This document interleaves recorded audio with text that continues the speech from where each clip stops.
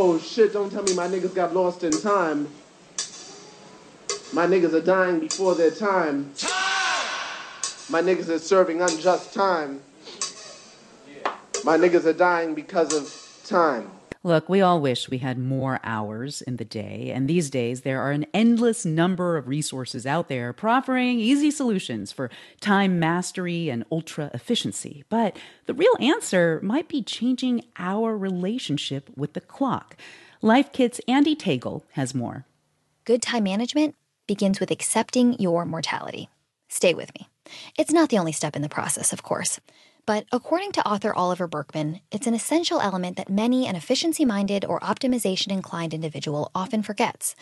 As a self-described productivity geek in recovery, Burkeman says it's easy to be seduced by the allure of time management tools, color-coded planners, to-do list apps. These are all ways that we are helped to feel as though we're like just on the verge of conquering time, being perfectly in control.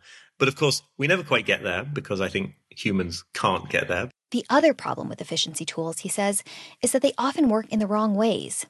Email just begets more email, and getting better at email only creates an even bigger inbox problem.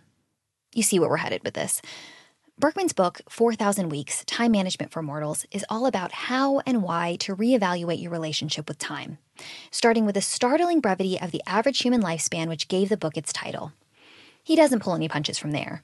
Any degree to which you can sort of see the truth that our time is limited, that we can't do everything, that you can imagine far more goals than you could ever achieve, any degree to which you can see that, feel the discomfort of it, but be okay with that, is another degree to which you have taken ownership of your life and started to build a meaningful one. Coming to grips with our finitude can make it easier to spend our time on what actually matters most to us. How do we figure out what that really is? Burkeman offers a good starting point.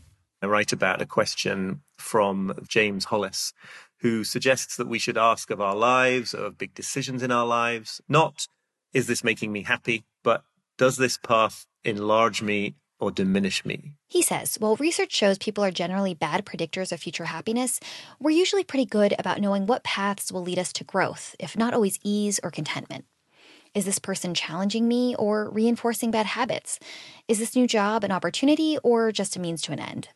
Once you figure that out, Burkeman suggests making the most of your time through strategic underachievement, or choosing in advance what to fail at. When you understand you can't possibly do everything you hope to do, it can be easier to focus your energies on big projects that matter most and to level with other tasks falling to the periphery. If you in your own mind can at least decide, look, for the next 6 months, I'm not going to be the kind of person who keeps a tidy home. Instead of constantly feeling bad about yourself when you fail to do an impossible amount, when you realize that in fact you were going to have to fail at something, you decide it in advance. It's a lot more pleasant. These techniques can help you feel less hounded by time. And then from there, Burkeman says, take notice of where your attention goes. Because at the end of the day, that's really all we've got. When you get to the end of your life, the sum total of all the things you paid attention to will have been your life. If there are some friendships there that you never actually paid any attention to, well, you didn't really have those friendships, right? So it really matters what we're paying attention to because it just adds up to a life. If you're paying attention to things that on some level you don't want to be paying attention to, you're just giving away the only precious thing you have, right? Which is the time of your life. For NPR News, I'm Andy Tagle. I was aware that there are some non-white people who are racially classified as black in Mexico, but I didn't hear what was going on, and come to find out, which everybody on the line probably knows except for me, that was actually people from the part of the earth that's called Haiti. That was in the area that generally were people from Mexico would join up at to attempt to enter into the part of the world that's called the United States. And in other words, you can just witness the desperation of people that are literally forced to move from place to place. A group of 11 Haitian asylum seekers has filed a class action lawsuit against the Biden administration, accusing the government of physical and verbal abuse, racial discrimination, denial of due process, and other severe rights violations while they were forced to take shelter under a bridge in the borderlands of Del Rio, Texas in September.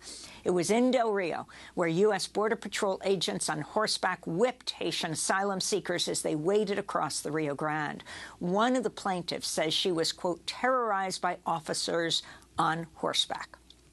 As part of the lawsuit, the plaintiffs are also demanding the U.S. government allow the return of the thousands of Haitian asylum seekers deported from the Del Rio encampment. We're joined right now by Guerline Joseph, co-founder and executive director of the Haitian Bridge Alliance, which is part of the class action suit.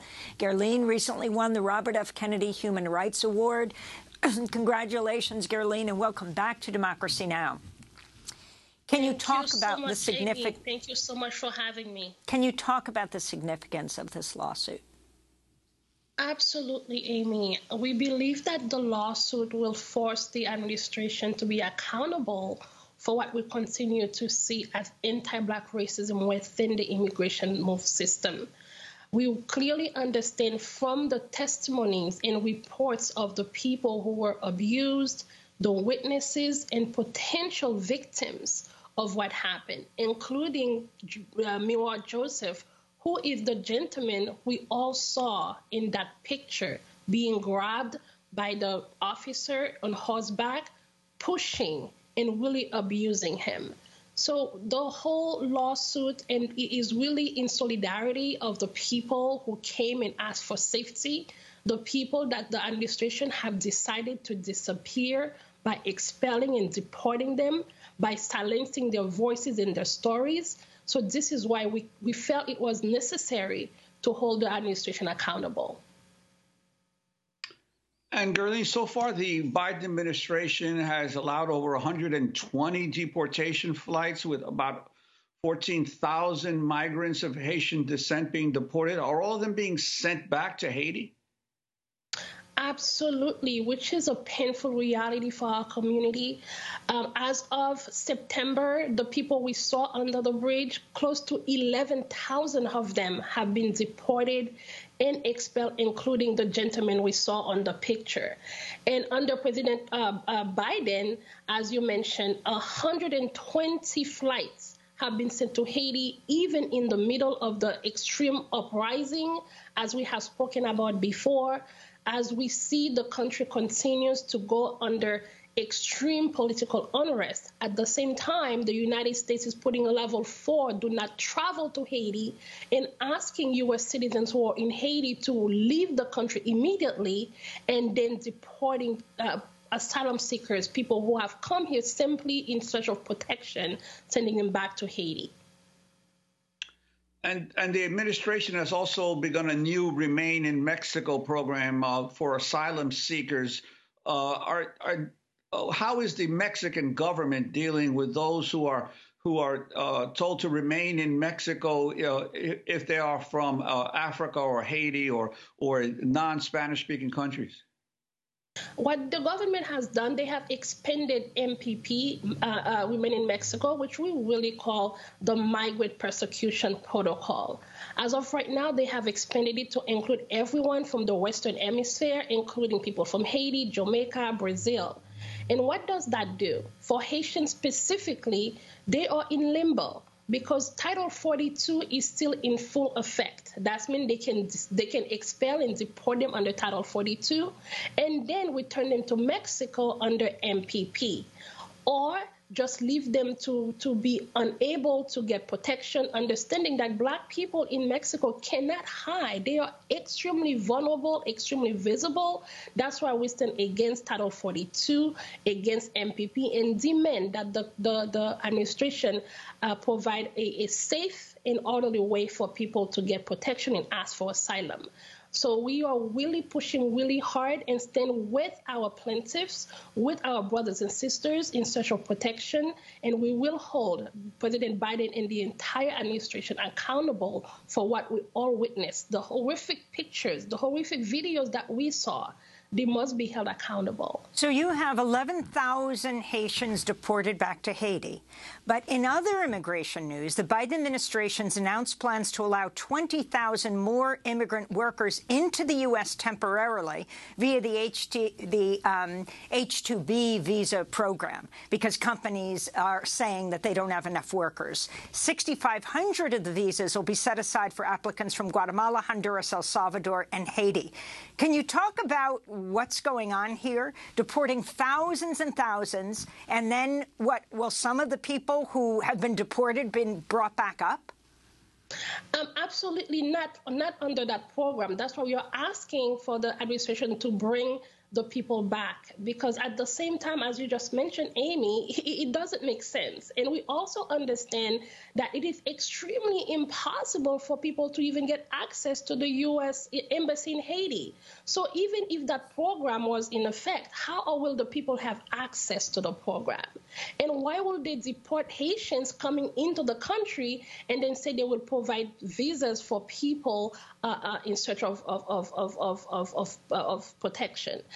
So we are calling on all of those to be held accountable. We are making sure that people have access to whatever protection that are afforded to them under the law. And we will continue to push to make sure that asylum seekers at the U.S.-Mexico border are protected, no matter where they are from, but also understanding that the anti-Black racism is at the root of what we are watching. And we want to make sure people understand that immigration is a Black issue. We cannot disconnect that from the reality after what we saw under the bridge in Del Rio. Guerline Joseph, we want to thank you for being with us, co-founder and executive director of the Haitian Bridge Alliance. American streets will be running red tonight when people release the beast. The Beast in Florida, a history of anti-Black violence. Before I get to the overall purpose of what you were trying to do with the book, I wanted to focus on two words. The first one, beast. Why did you use the term beast in the title? Because I wanted to connote to people this thing had a presence. To me, the beast was the embodiment of white racial hatred and violence. That's what the beast was. That was what was allowed to prowl Florida virtually unchallenged for almost a century. It was a beast. It prowled. It sought people out. It victimized. It hid itself. It exerted tremendous power over people who were not even a part of it. So I saw all of that as the embodiment of what I conceive a beast to be. That's why I use that term. Release the beast, boys! Unmarked African-American cemetery with hundreds of graves has been found at the site of a downtown office building in Clearwater, Florida. It's at least the fourth abandoned African-American cemetery rediscovered in recent years in the state. NPR's Greg Allen reports the finds are forcing communities to come to terms with their history and racist policies. Barbara Story Love grew up in Clearwater Heights, a neighborhood that no longer exists. She was born 69 years ago in the basement of a local hospital. Back then we were called colored. That's where the colored mothers and their children were housed. Several years ago, Story Love helped form the Clearwater Heights Reunion Committee, a group of people that grew up in the neighborhood before it became a victim of urban renewal. The group began asking questions about the old St. Matthew's Cemetery. It was closed in the mid-1950s and sold to developers who were supposed to move the graves to a new location. Using ground-penetrating radar and later by excavating, archaeologists found something many residents had suspected. Most of the graves had never been moved. Story Love visited the excavation site, now an office building's parking lot. I went over and looked in the burial site, and it was like the skeleton was looking up at me, saying, "Thank God you found me." Archaeologists believe several hundred people may be buried under the parking lot and a building that now stands on the site. It's not the only African-American cemetery recently rediscovered in Clearwater. A little over a mile away, an investigation has found dozens of graves at the site of a now shuttered public school. And it's not just Clearwater. In Tampa, investigations conducted by the Tampa Bay Times helped uncover at least 2 more African-American cemeteries that were abandoned and built over. Some of the graves are under the parking lot at Tropicana Field, home of the Tampa Bay Rays. Hundreds more were found at the site of a public housing complex. In all these cases, black residents were told the graves had been relocated. Antoinette Jackson is the chair of the anthropology department at the University of South Florida. There were bodies still there, and a large number of them. That caught everybody's attention. The cemeteries were all closed in the 1950s as cities around Florida's Tampa Bay began to grow rapidly in the post-war era. Property that had been developed and used by the black community was taken for other uses. Jackson says the cemeteries were deliberately forgotten. Oftentimes we don't use the word lost or abandoned. We are really saying erased, physically erased from the landscape for other purposes. In Clearwater, city council records from the mid-1950s show officials discussed using road improvements as a, quote, inducement to confine Negro home building and purchasing to the existing area. Jeff Moats with the Florida Public Archaeology Network worked on the cemetery investigation in Clearwater. He says assessments levied by the city forced the cemetery to close. There was certainly policies that further marginalized an already marginalized group of people. The land was used for a new shopping center. The city paid the developers to move the graves to a new location. But with the discovery of hundreds of graves still on the site, Clearwater officials are facing tough decisions. At a recent meeting, City Councilman Mark Bunker said he was struck by what he saw in the archaeological report. We weren't on the commission at that time. But, the city does have some responsibility in dealing with this. And I think we all acknowledge that. Another councilman said he wasn't sure the city should be held responsible for something done nearly 70 years ago. The rediscovery of lost or erased black cemeteries raises many issues, including who's liable for righting past wrongs. A task force created by the Florida legislature will soon issue a report with recommendations for local and state officials. University of South Florida anthropologist Antoinette Jackson recently helped create the Black Cemetery Network, a website and organization linking African American cemeteries that are being rediscovered and investigated around the country. To put a face and stories and people and communities on the map and in the public domain. A bill is also in the works in Congress that would create an African American burial grounds network under the direction of the National Park Service. Greg Allen, NPR News. Drop me off in Harlem. Yeah, good old Harlem. You have your fun under the Harlem sun. So drop me off in Harlem. There's Duke Ellington up in... Opioid overdose prevention clinics can save lives, but some residents in Harlem are pushing back against these services because data show the current programs in their neighborhood are largely being used by non-residents. WNYC's James O'Donnell explains why Harlem is calling for a fairer distribution of these clinics across the city. When Ann Corinne Dabo moved to Harlem 3 years ago, she started taking her newborn for walks around the neighborhood. She quickly saw the impact of the worsening opioid crisis firsthand. Needles in the park and open drug deals became commonplace along 125th Street. Dabo started worrying about the impact on her 2-year-old daughter. What she's internalizing is that it's normal to see black and brown people passed out on the street, and that when we see them like that, we just keep walking. We might stare at them, but we don't do anything. And your child is growing up in this environment that sort of is telling them that they don't matter. A growing group of Harlem residents is placing part of the blame on city planning. They even rallied with the Reverend Al Sharpton last weekend against the neighborhood's new supervised injection site. We gotta speak up! We gotta show up! While they support the addiction programs, they say Harlem has been a too convenient location for these types of services that other neighborhoods fight hard to keep out. Clearly, black and brown neighborhood is where the government will put services that whiter, wealthier neighborhood don't want to see. Eva Chan, a member of Harlem's community board, says her fellow residents are often accused of just not wanting the programs in their backyards, or NIMBYism. Some people think we're being NIMBYs, but we're actually victim of NIMBYs. The protesters are frustrated that the majority of patients using these services travel there from outside the neighborhood. Recent data shows that over 75% of patients at Harlem's clinics live outside Harlem.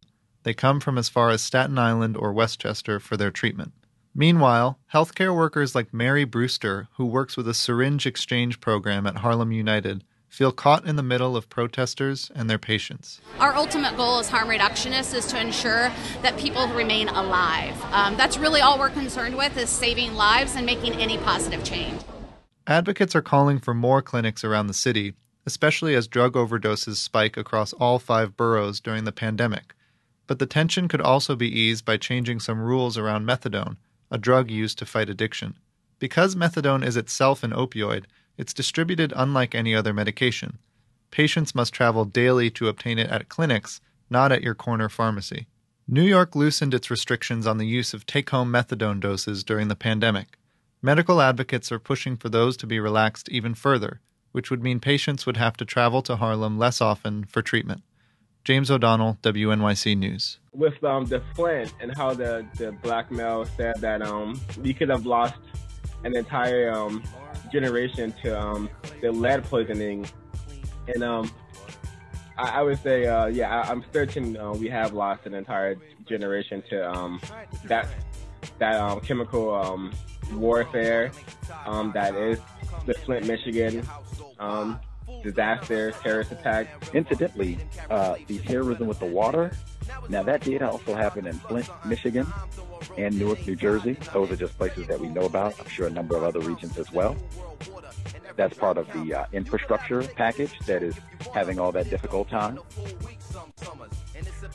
The report we heard was about Benton Harbor, which is also in Michigan, not Flint, Michigan. Totally different areas, which also happen to have a significant population of black people who are suffering with this problem, and may have a so-called lost generation of children as a result of chemical biological warfare. But yeah, 2 different regions. An update now on Benton Harbor and the lead water crisis we've been following there for the past few months. The majority black city's residents are now questioning why they still are getting high water bills despite having to rely on bottled water for their daily household needs. Last week, officials reported a decline in the lead levels plaguing the city's tap water, but not enough to authorize use for drinking, cooking, and bathing.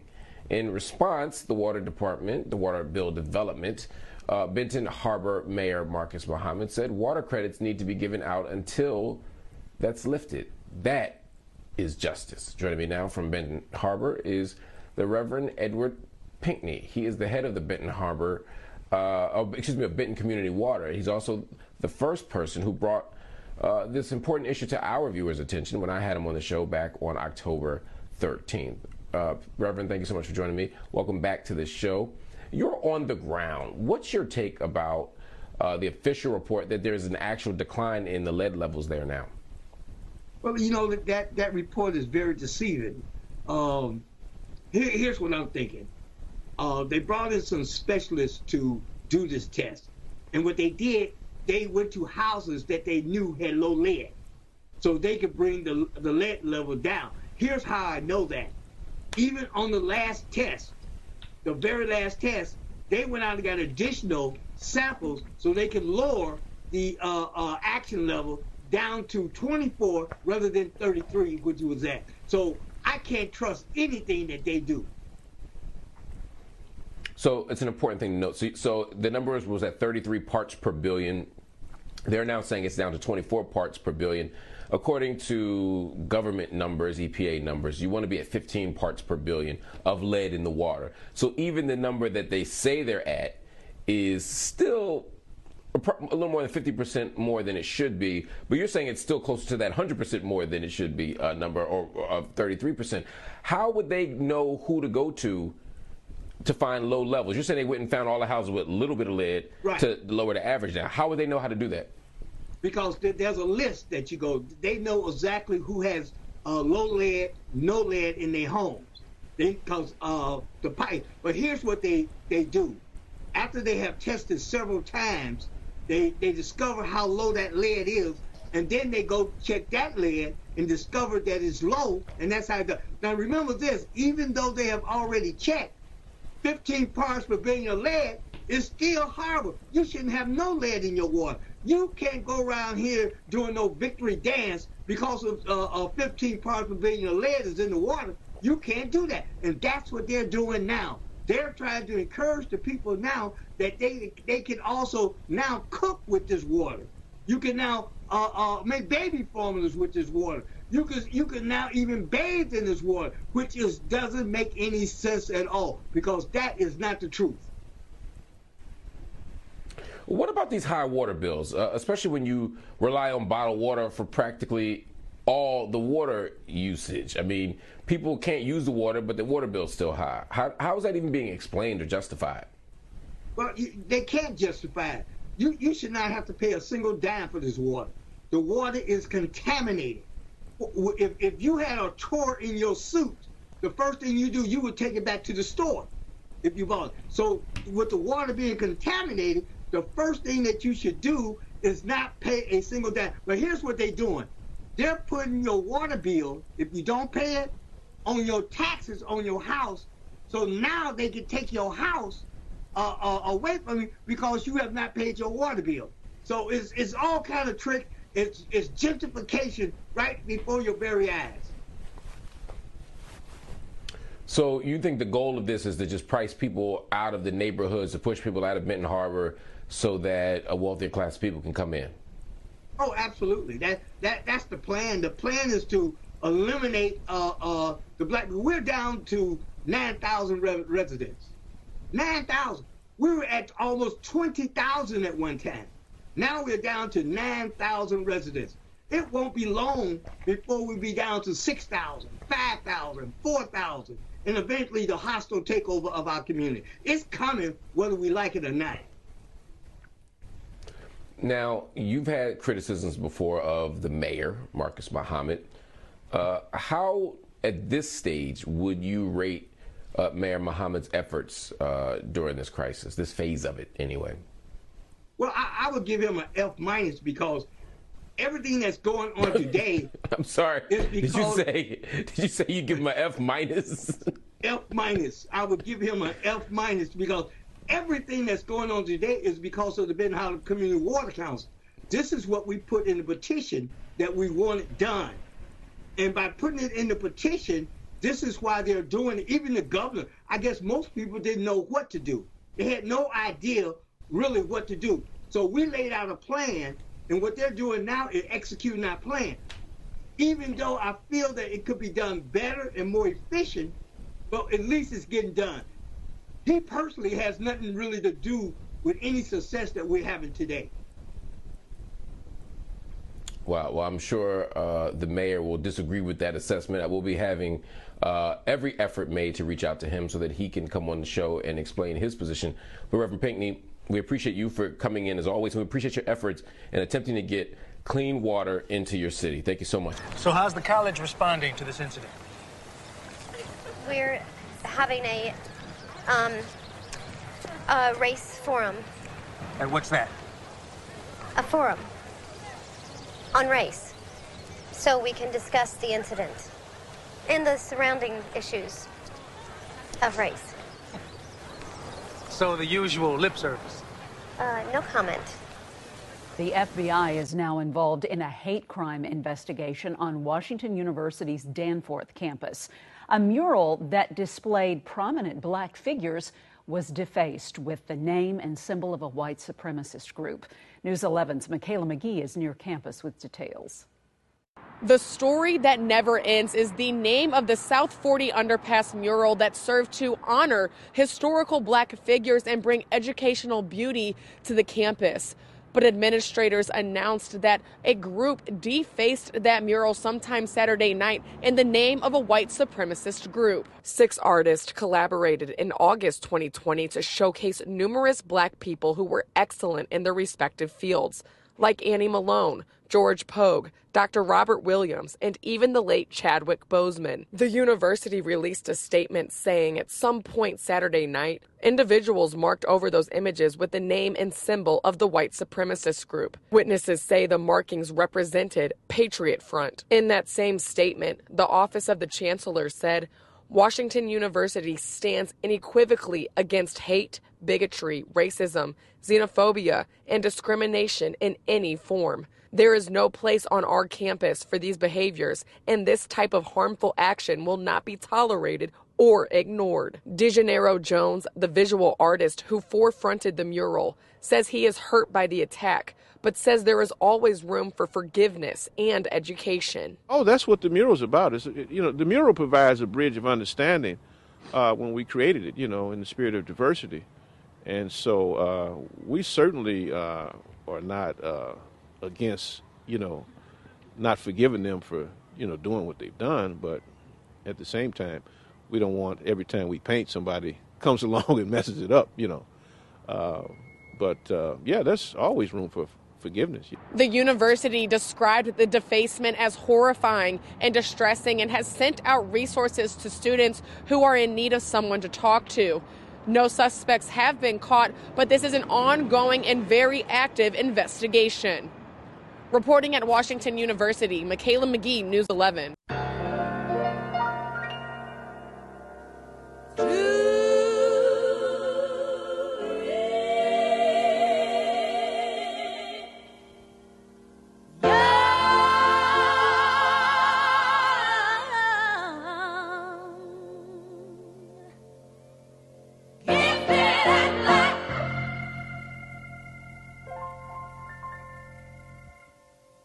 A parent of a Paul Breaux Middle School student is alleging that her daughter was pushed down the hallway by a teacher. She's also saying that the same teacher read aloud a racial slur in class after being asked not to. News 15's Gabrielle Riles tells us the timeline of events according to the mother.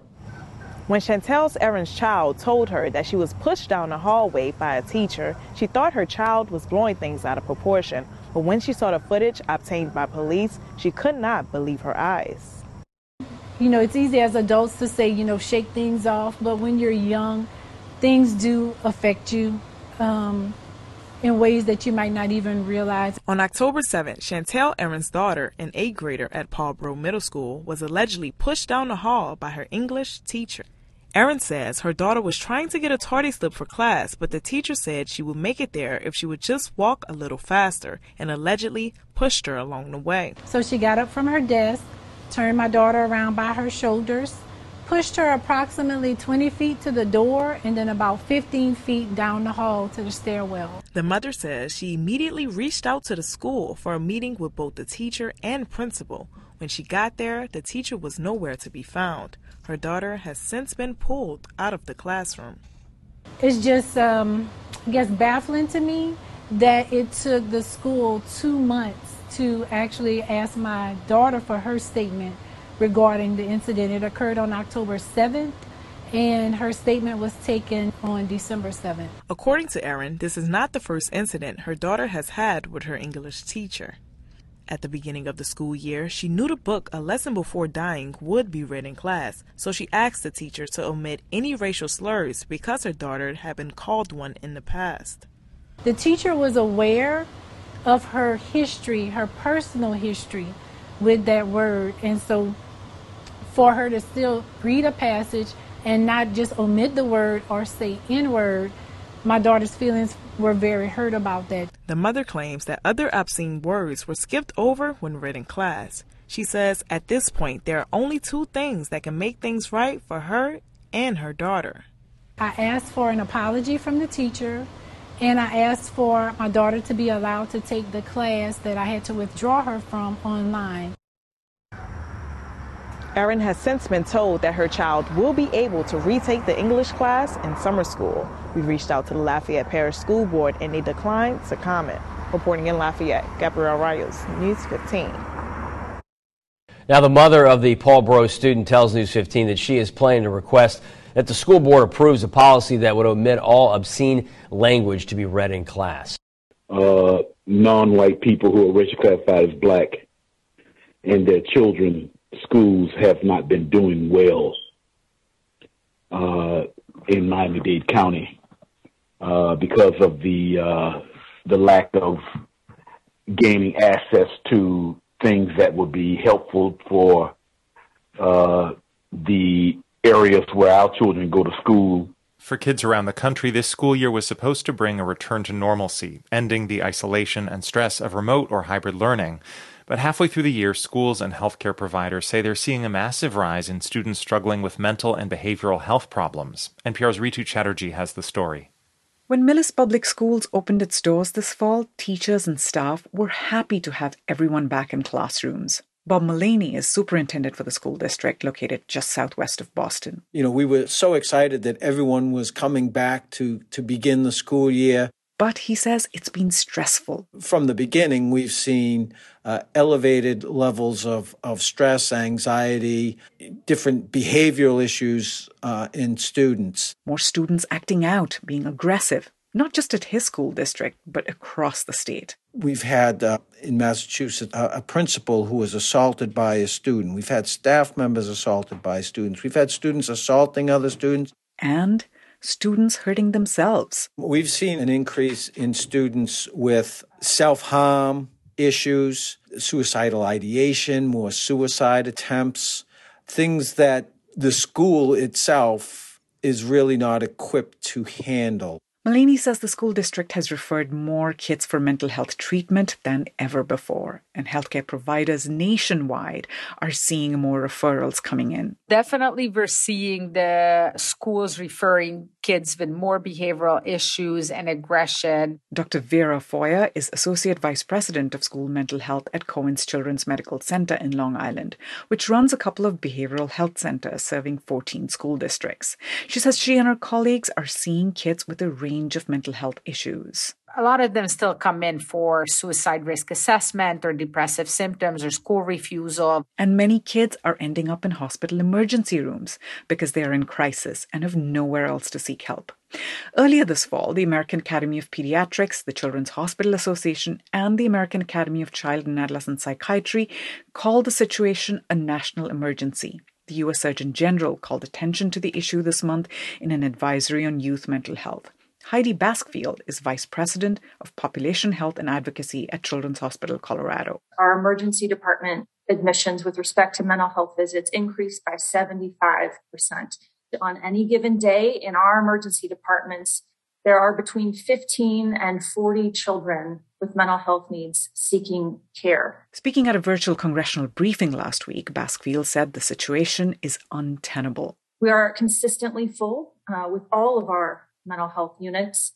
Our outpatient visits went from a 3-week wait to sometimes upwards of 9 months. And if you can imagine being a parent with a child who has mental health needs, calling for support and basically being told, call us back in a year. Now, the rise in kids' mental health symptoms didn't start with the school year. In fact, recent studies show that the pandemic exacerbated an already growing crisis in youth mental health. But the situation has only worsened in recent months. And much of that has to do with the stress of returning to school for many kids. Dr. Tammy Benton is psychiatrist-in-chief at Children's Hospital of Philadelphia. She says kids have lost friendships during the pandemic and have lost out on a year of social development. The year that they were out of school was a year that they didn't have the opportunities for developing the social skills that normally happen.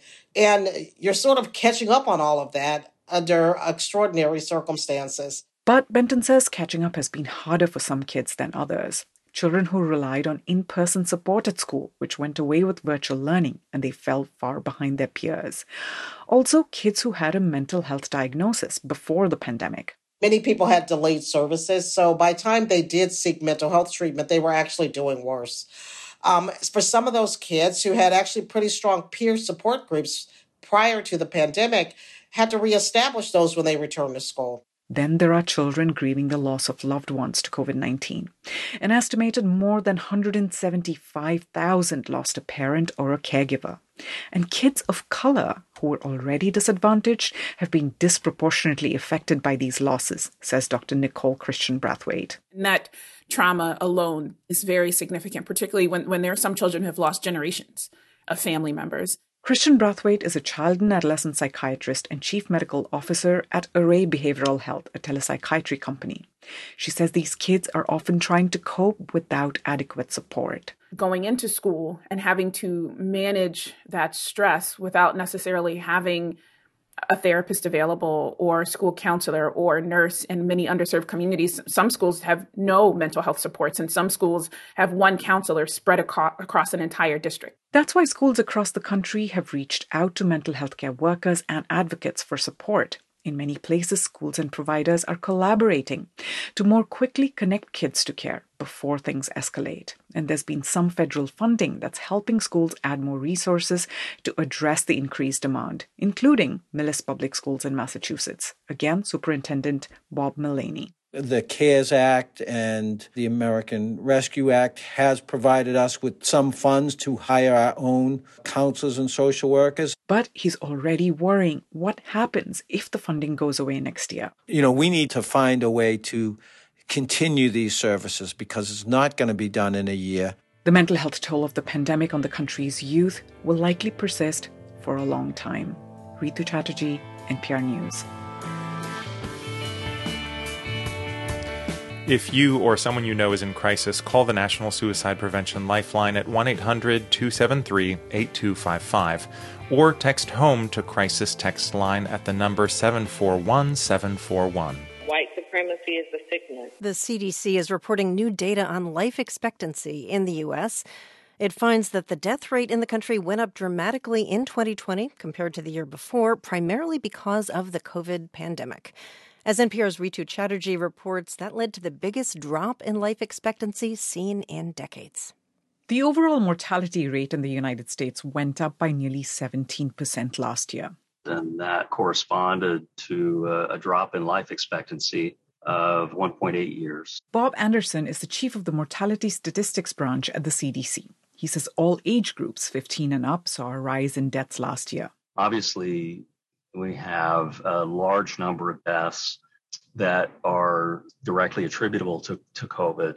10% of all deaths were due to COVID-19, making it the third largest cause of death in the country.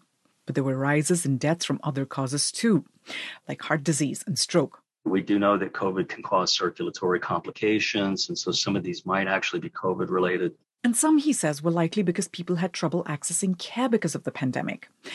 The report also documents a big jump in deaths from unintentional injuries, mostly drug overdose deaths, which had already started to climb up by the end of 2019. As the pandemic arose, the increases got steeper. So the pandemic certainly, I think, had an impact, even though it's not the sole driver of what's going on. Given the impact of the pandemic, specifically in the U.S., it is not surprising that we see this drop in life expectancy. Jose Manuel Aburto is a demographer at the University of Oxford. What I do find very surprising is the magnitude of the loss. The report finds that the drop in life expectancy in the U.S. is the largest single-year decrease in more than 75 years. And Aburto and his colleagues' research shows that among 29 developed countries, American males experienced the biggest drop in life expectancy last year. Dr. Stephen Wolf is Director Emeritus at the Center of Society and Health at Virginia Commonwealth University. He says even before the pandemic, the U.S. was already lagging behind other rich countries in health outcomes.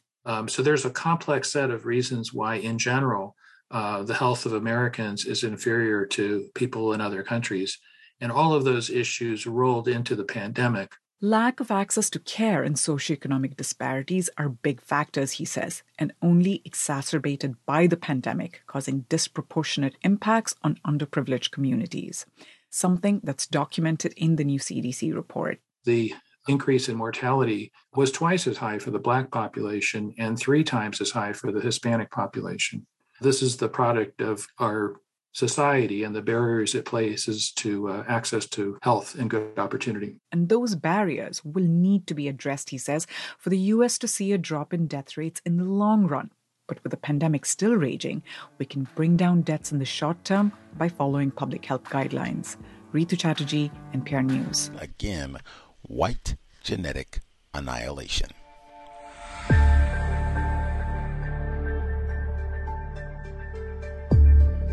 Simon & Schuster Audio presents Countdown, how our modern world is threatening sperm counts, altering male and female reproductive development, and imperiling the future of the human race.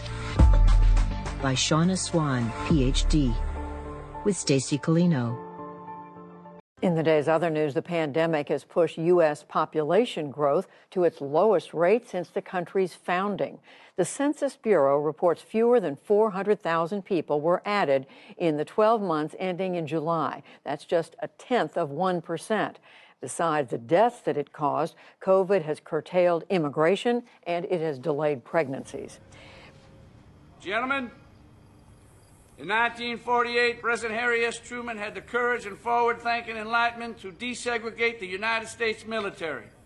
Now I want y'all to welcome the Bayonne Diving School's first color trainee, boatswain's mate second class, Carl Brashear.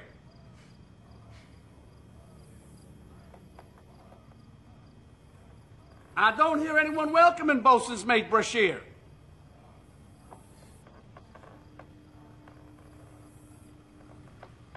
Master Chief, no disrespect to the president, but I don't bunk with niggas. The Pentagon is updating its policies on extremism within its ranks. The participation of active and former service members in the January 6th attack on the Capitol led to this. Thing is, though, the issue is not a new one. NPR's Odette Youssef covers domestic extremism. Odette, okay, so what is and what is not allowed under the revised policies? Well, the key thing here is that membership or affiliation with an extremist group actually is still allowed. What's not allowed is active participation, and the updated policy strives to be pretty comprehensive in what that includes, such as paying membership dues or fees. And the updated policies also define what prohibited extremist activity is. One really key addition to this policy are some new rules around social media, namely that for the first time, service members will be held responsible for what they do on social media. So, for example, liking or sharing content that endorses or promotes extremist activity would be prohibited under the new policy.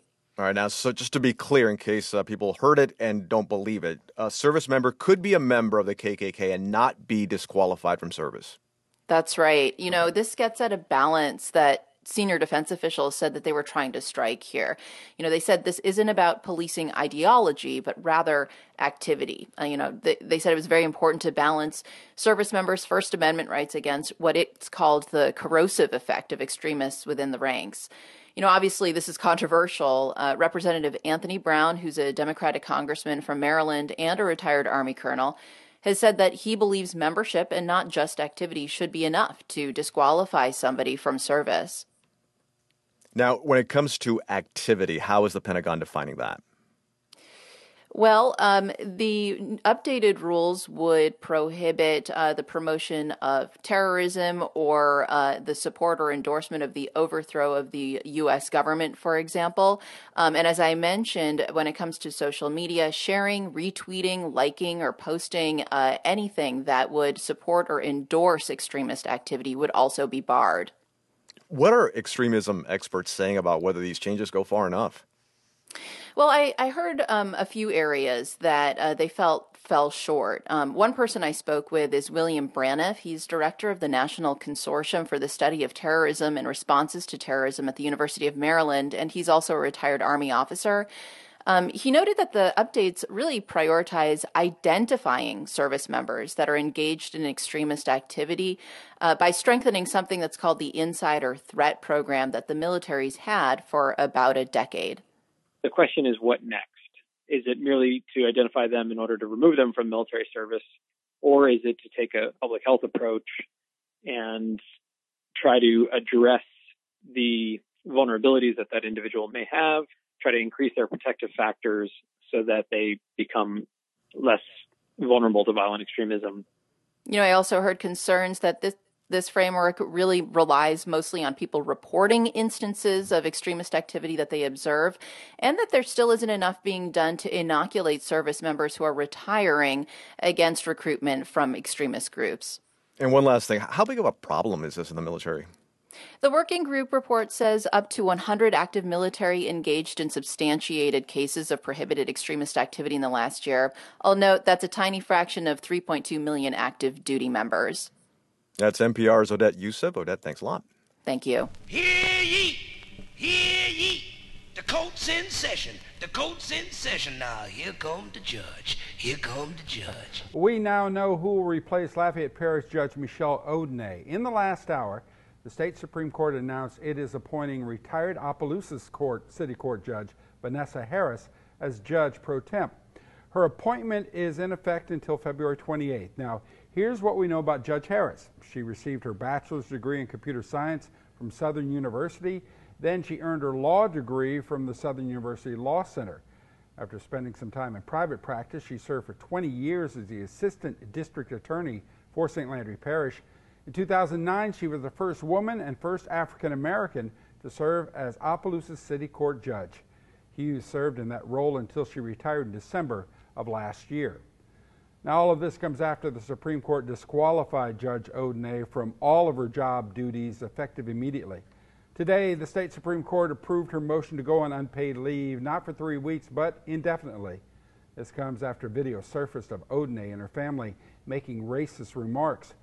Associate Justice Jefferson Hughes disagrees with today's ruling, and in his dissent he says, quote, "While I condemn the language reported in the media, at this point all we have are media reports. I would like to see some hard facts as to who said what and when. This situation did not happen in a vacuum." 2 days ago, we spoke with Odenay's attorney, who confirmed Odenay acknowledges it is her voice heard in the video using racial slurs. To read the full court order from the state Supreme Court and to see our week-long coverage of the Odenay controversy, we have it all at KATC.com. Bell Hooks, feminist icon, presente. She was born Gloria Watkins 69 years ago in Hopkinsville, Kentucky, September 25, 1952. But the world knew her by her pen name, Bell Hooks, and readers recognized that name by its distinctive use of lowercase letters. Why lowercase? Two principal reasons. One, to remind readers it wasn't about her, but about her work. And two, it was a tribute to her great-grandmother.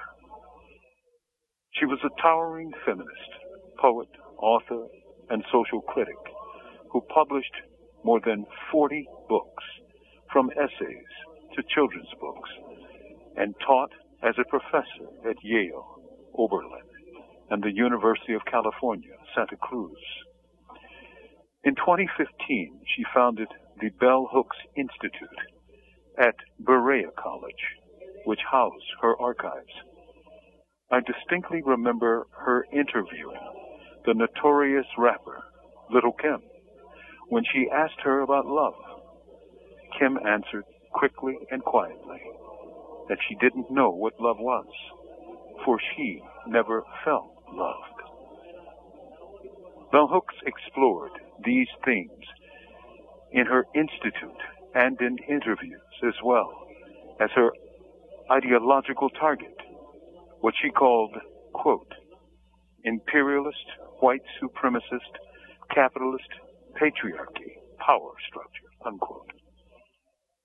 In a 2015 interview with the New York Times, Hooks explained that the system of domination consists of many parts, not one thing, and therefore had to be named. She thought about love a great deal, and here are some of her thoughts. To get the love we always wanted, but never had.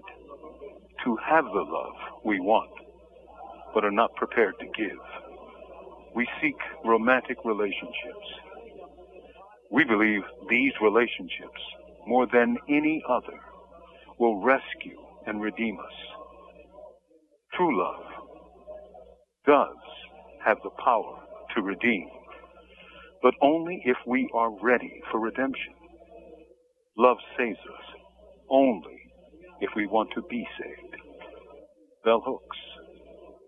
Many readers know of the book by myself and Mark Lamont Hill, From a Classroom to a Cell. Mark and I prepared for this book by reading Breaking Bread by Bell Hooks and Cornel West, two intellectual giants.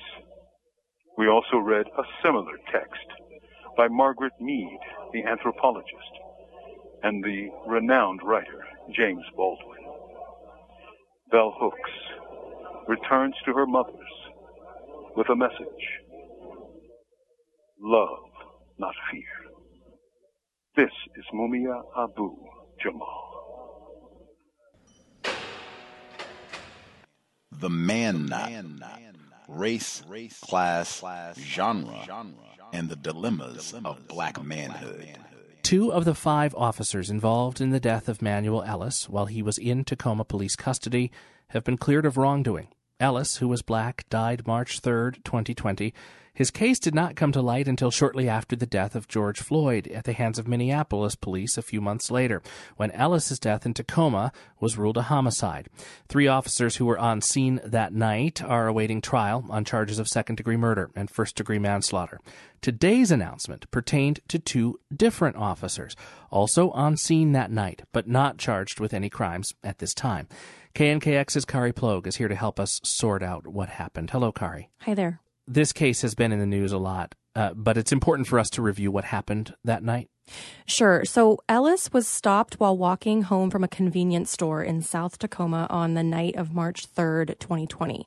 He was encountered by Tacoma police officers. There was a struggle, and Ellis eventually died in their custody. The officers initially said Ellis attacked their vehicle, but charging documents from the Attorney General in the criminal case against 3 of them detail witness videos that show the attack by the officers was unprovoked. Okay, there are 3 officers who face criminal charges. They are awaiting trial, as we said. Today's decision was about 2 different officers. Who are they, and what was their role that night? Today's decision involves officers Messiah Ford and Armando Farinas. And again, neither of them are charged with crimes. Witness videos captured Ellis saying multiple times that he couldn't breathe before officers Ford and Farinas arrived at the scene. It was Farinas who placed a spit hood over Ellis's head when Ellis was already on the ground being restrained by the other officers. Ford helped hold Ellis's legs after that initial struggle and rolled him into a new position. And officers Ford and Farinas have been cleared of wrongdoing. That's the news today. Why were they cleared? Sure. So interim police chief Mike Akey says that they didn't violate any policies. Now the officers will begin the process of transitioning back to work. Officer Ford has been on paid leave for a year and a half, and Officer Farinas was placed on leave in January. Interim chief Akey says there have been a lot of changes to policing in that time, and they need to get up to speed on those. Now, there was a news conference today, and you asked city leaders how today's announcement that these 2 officers have been cleared of wrongdoing might be received by the family of Manuel Ellis. I want us to listen for a moment to what City Manager Elizabeth Pauley had to say.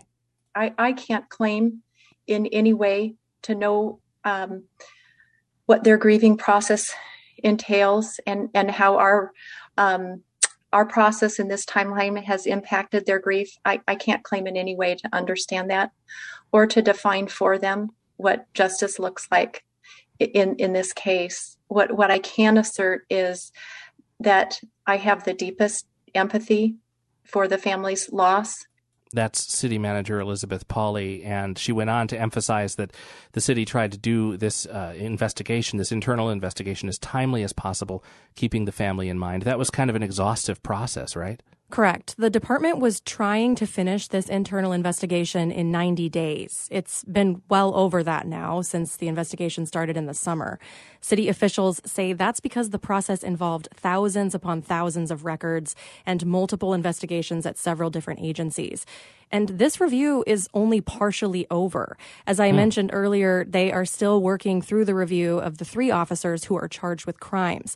The mayor said she recognizes the process can be frustrating for the public and for the family, and she reiterated her grief for Ellis's family members. But she says city officials have to limit what they say now because of the ongoing nature of this investigation. After the announcement today, I talked with Ellis's sister, Monet Carter Mixon. She told me she is frustrated that this decision fell to an interim chief, and she thinks cops shouldn't be investigating cops. What is he doing making these decisions when he's not going to be the police chief? Someone else is. This is the exact reason why we need an outside group of people that are not affiliated with the police to investigate these things and to conduct these investigations. What Monet was talking about there is that there's going to be a new police chief, Avery Moore, who relocates from Dallas and will start work in just a few weeks. And she thinks that this decision should have fallen to him. The city also just negotiated a new 3-year contract for more than 9 months now, and it included back pay for 2021 and a wage increase for 2022 that amounts to a 13% raise once the contract is ratified next week. So one other thing that stood out to me in today's news conference about this was exactly what returning to work will look like for these two officers. They're going to undergo some training, of course, as we said, but their names are out there, their images are out there. And there was this question today about whether the officers would be able to effectively do their jobs if reassigned to patrol duties. Here's what Interim Chief Akey said in response. In the end, I exonerated them because they didn't violate any policies. So with that, they're going to move on. They're going to do their jobs as best as they can. And we'll have to address any issues that may come up because of those issues you brought up. This is something that Monet stressed to me today in our interview after the announcement. She's worried about those officers being back on the streets. She says she worries about having an encounter with them herself or with her family. And she says she isn't convinced that they wouldn't get wrapped up in another deadly encounter on the job. All right. KNKX's Kari Ploeg following this news today. Thank you. Thank you so much. Go online to knkx.org where you can find more of Kari's reporting, including more details about today's announcement and previous stories. It's all available for you at knkx.org. The dilemmas of black manhood. We continue our weekly series highlighting the stories of people who've been wrongfully convicted. Tonight we have some good news. Devonnia Inman's wrongful conviction led to more than 23 years behind bars, but he's finally been cleared of all charges.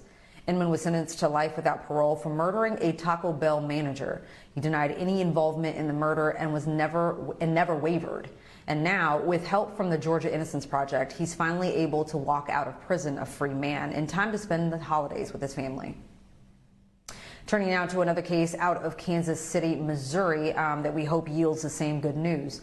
51-year-old Keith Carnes has spent 20 years behind bars for a crime he says he didn't commit. Now he may get another chance to prove his innocence as a Missouri judge decides whether or not he should get a new trial. Keith was found guilty by a mostly white jury of shooting Larry White, someone the police say was a rival gang member. The state's case against Keith was built almost entirely on the testimony of two eyewitnesses, both of whom have since recanted their stories. For years, activists like those with the nonprofit Miracle of Innocence have been fighting for his release. Now Keith may be one step closer to freedom. With me now is Christopher Iliff, Executive Director of Miracle of Innocence and attorney for Keith Carnes. Welcome to the show, Counselor. Thank you very much. It's a pleasure to be here, Yodit. Christopher, before we get into the latest on Keith's case, could you walk us through the crime that he was found guilty of? Sure. This was probably a drug killing that occurred in a part of Kansas City, Missouri, where drugs were regularly sold. It occurred just off of Prospect Avenue. And what happened was an individual came up and shot the victim in the head and ran off. Immediately afterwards, the police arrived, started looking for witnesses, and they immediately identified some people that they knew personally as likely people who would have knowledge of what was going on in that area. And so as a result, they investigated and questioned them, and they quickly concluded that the wrong person had actually been involved in the crime. These people were pressured into saying that Keith Carnes was involved in it. Keith was actually blocks away. He was in an apartment house. He came down when the bullets were fired and told several people in the lobby of the building, please get back into your rooms, stay away. Everybody wants to stay away. That was well known to the police at the time, that he was blocks away from where the actual incident occurred. But because somebody was pressured into naming him as the shooter, they quickly concluded he was the right one. And then they also went to one of their confidential informants. They never told the defense about this confidential informant who was regularly used in order to jam up people that the police wanted to jam up, or to simply bring a quick conclusion to a crime where they didn't really know who did it. So that's what happened back, 20 years ago. And Keith has been in prison ever since then.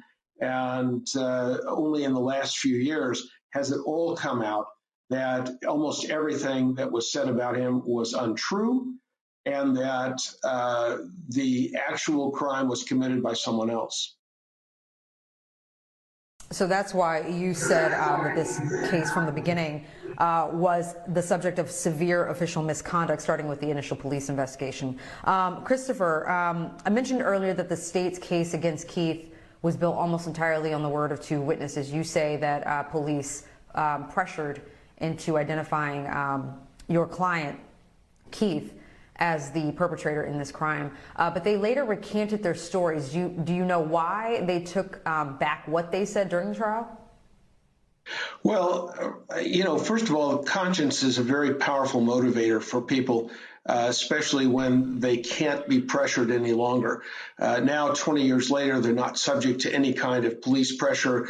The detectives who investigated at the time have since retired.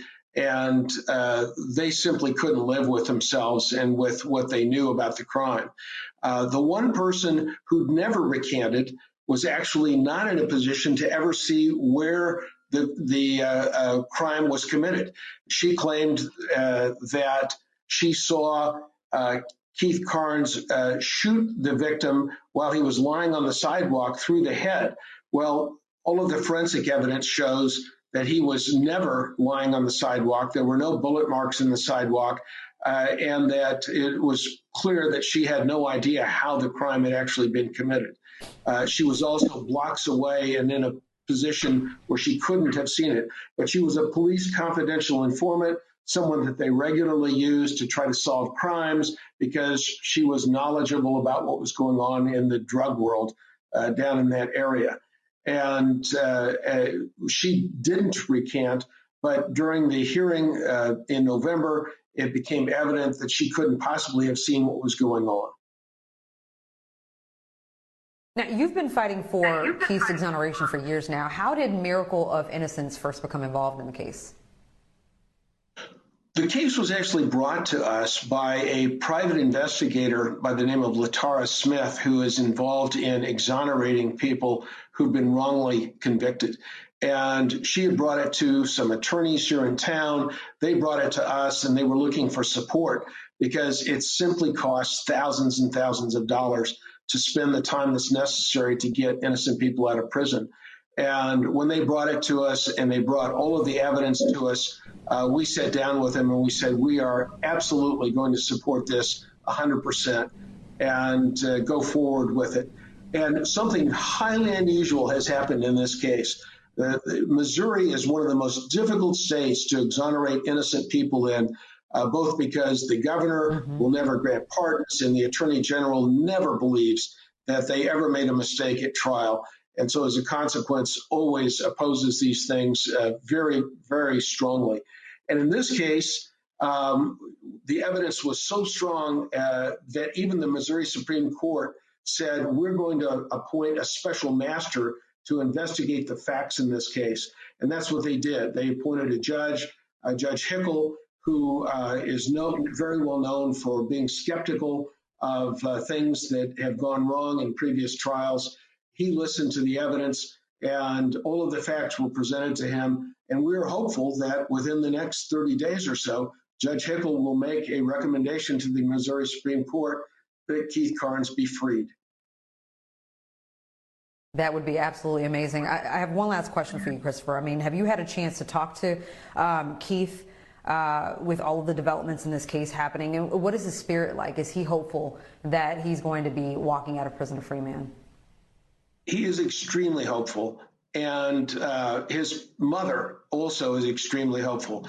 The founder of our organization, Daryl Burton, who himself did 24 years in a Missouri prison for a crime he didn't commit, and I were at her home last Saturday, and we were looking at how we're going to arrange for Keith to live when he comes home, because that's one of the other things that Miracle of Innocence does that's different from other innocence organizations, is we provide for the needs of exonerees when they come home. Which is extremely important. Thank you so very much. Christopher Iliff, attorney and executive director of Miracle of Innocence. Thank you so much for the work that you're doing, sir. Listen, this up Just here. touching on some real issues right here tonight, that's all. That's all. I want y'all to observe the excellence here. BX providing the Sonics, my man, Minnesota. I'm letting the beat ride out because it's a part that I like when it come up, you know what I'm saying? I take this time to say what's up to my family. You hear that? You know what I'm saying? For sure.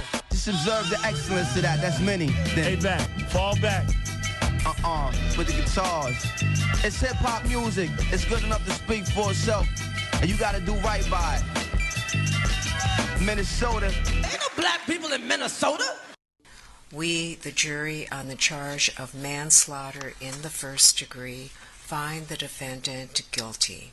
The verdict on count 2 on the charge of manslaughter in the second degree find the defendant guilty. Just a few hours ago, former Brooklyn Center police officer Kim Potter led away in handcuffs. A jury found her guilty of first and second degree manslaughter in the death of Daunte Wright. And just a short time ago, we got this new mugshot of Potter taken right after her guilty verdicts. She's currently at the Shakopee Women's Prison. Say his name! Daunte Wright! Say his name! Daunte Wright! When I say guilty, I'll say guilty! Guilty! Guilty! Guilty! Outside the courtroom, chants of Daunte's name led by his brother following the announcement. That verdict comes on the 4th day of jury deliberations and just hours before court would have been in recess for the Christmas holiday. We do have team coverage of the verdict tonight, including reaction from the Wright family. But first, let's go to Lou Raguse, who has been following this case from the beginning. Lou? Well, Lauren, I just spoke with a juror in this case who told me this was the hardest thing he's ever had to do. And he thinks all the other jurors would agree with that statement. They deliberated for about 27 hours after closing arguments finished at about noon on Monday. What we didn't know until today is that they actually came to a decision for guilty on manslaughter in the second degree on Tuesday morning. It was the more serious first-degree manslaughter charge that they were stuck on. But ultimately, late this morning, they reached a unanimous decision. When the verdict was read, Daunte Wright's family cried out in court. When Kim Potter was taken away in handcuffs, her husband yelled, "I love you, Kim." Afterwards, Attorney General Keith Ellison, whose office prosecuted this case, spoke about the significance of this verdict, convicting a police officer like this.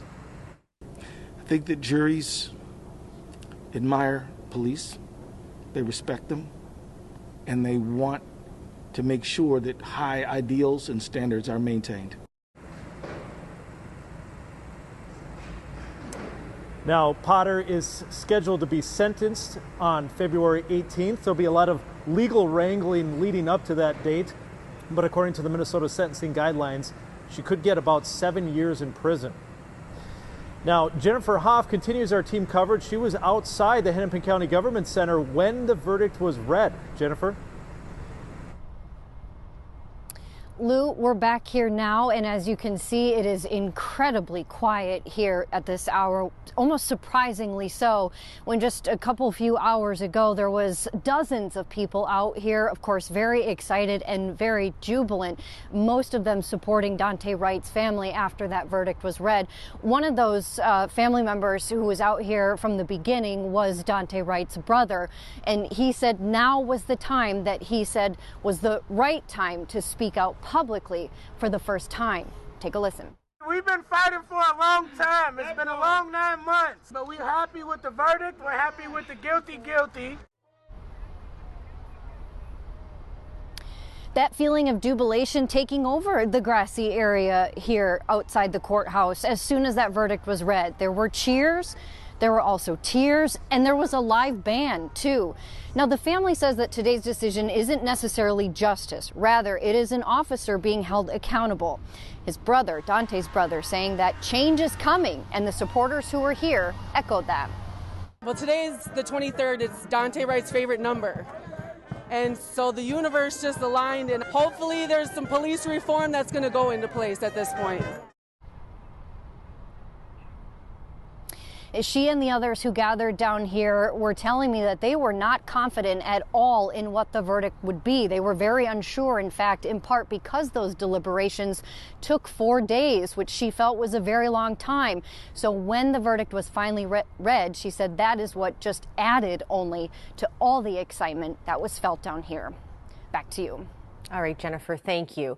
Now, once that verdict was read, some people visited the spot in Brooklyn Center where Wright was shot. Chris Rapsky spoke with some of them, and he's live there now. Chris? Yeah, Lauren, the candles are lit tonight at the Daunte Wright Memorial, the site where his car crashed after being shot by Kim Potter. Less than a dozen, maybe a dozen people stopped by the memorial. Not much, but they were powerful visits nonetheless. We saw tears from Zoe Seeley, a Brooklyn Center native who lives down the street, who thought it best to come to the memorial minutes after the verdict was read to think and grieve. We saw Darshay Bolden, who started shouting comforts and praises to Daunte Wright at the foot of the memorial. Some came to drop off flowers and leave messages to Wright and family. Here's what Seeley, the first person that we spoke with, had to say. There's just that little tension in the back of my mind of like, oh God, this is going to go wrong. It's been 3 days. They're asking, what if we can't get to a verdict? Like, you know, you're always thinking the worst in this situation just because that's what history tells you. So for it to finally be over and for justice to be served, just it feels great in a way.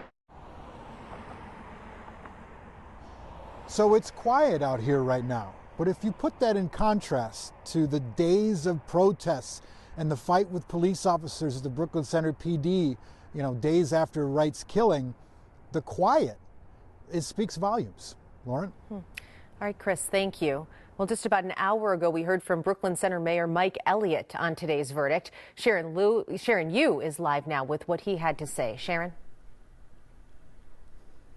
Well, Lauren, he said that he was actually very grateful to the jury for coming to the decision that they did. And while he knows that justice and accountability don't necessarily look the same, what he saw today was indeed accountability. And he also took today as an opportunity to talk about the success that he and his city council has had with the recent police reform vote that they had back in May. They called it the Daunte Wright Kobe Demock Heisler Community Safety and Violence Prevention Resolution. He says that's currently in the works, including hiring folks to lead these efforts in the new year. But most importantly, he says today's verdict was a stepping stone to healing in the community. I thought that the jury made the right decision in holding the former officer accountable. And I felt that this was an important moment for our city, for our community, for our state. And so I'm greatly relieved. I think that this is also going to go a long way in helping to heal. You know, let's help the community heal by seeing what accountability looks like.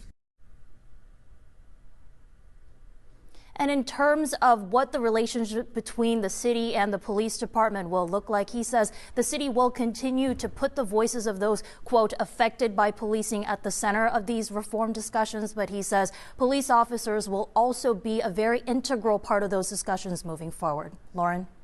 Sharon, thank you. Governor Walz tweeted about today's events. He said no verdict can bring Daunte Wright back to his loved ones.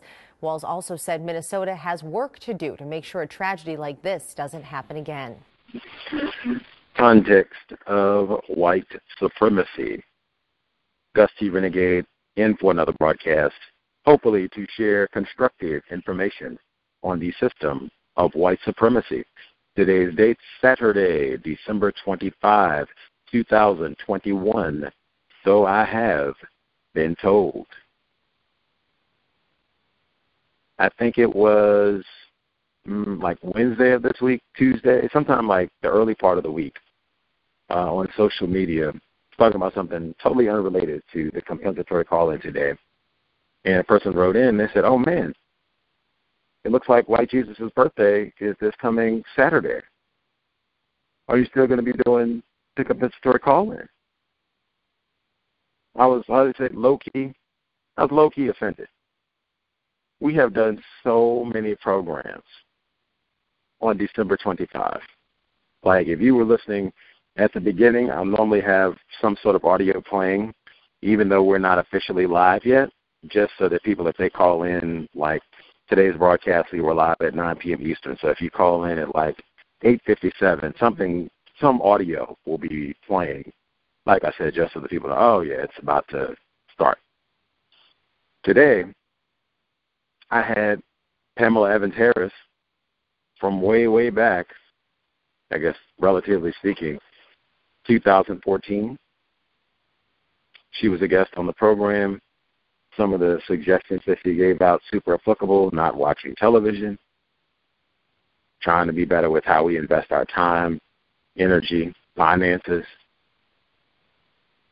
Lots of folks have been on the broadcast. Dr. Kamal Kambon, even get a correction in. I was talking with a retired firefighter yesterday. Out of the 31 visits, so many, and she's been here for so many holidays, Dr. Welson was with us for so-called Thanksgiving, Easter, 9/11, that's a holiday, Super Bowl, that pretty much is a holiday too. She was not with us for White Jesus' birthday. Had to go back and verify. She did do multiple Thanksgiving visits, but not so-called Christmas.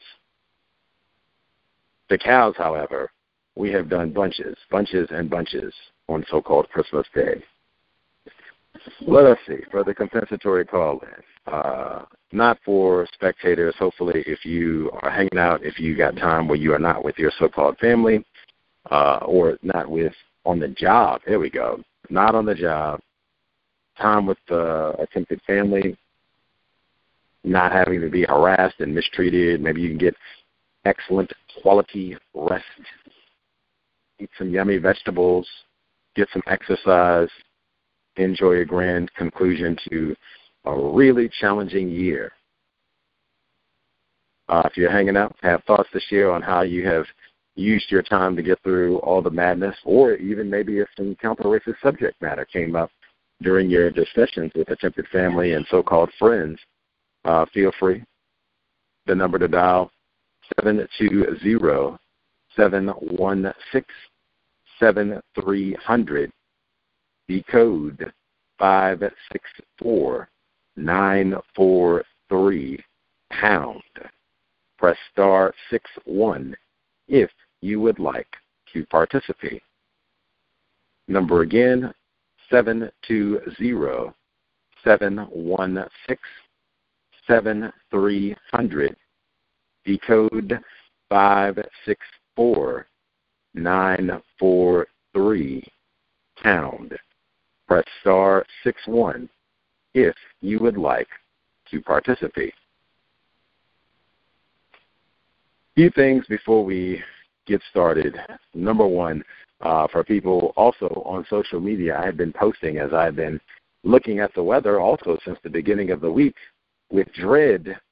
The initial reports at the beginning of the week, it was going to be snowing today, and the temperature would drop to somewhere, I think, like 25 degrees, 23 degrees, something like that.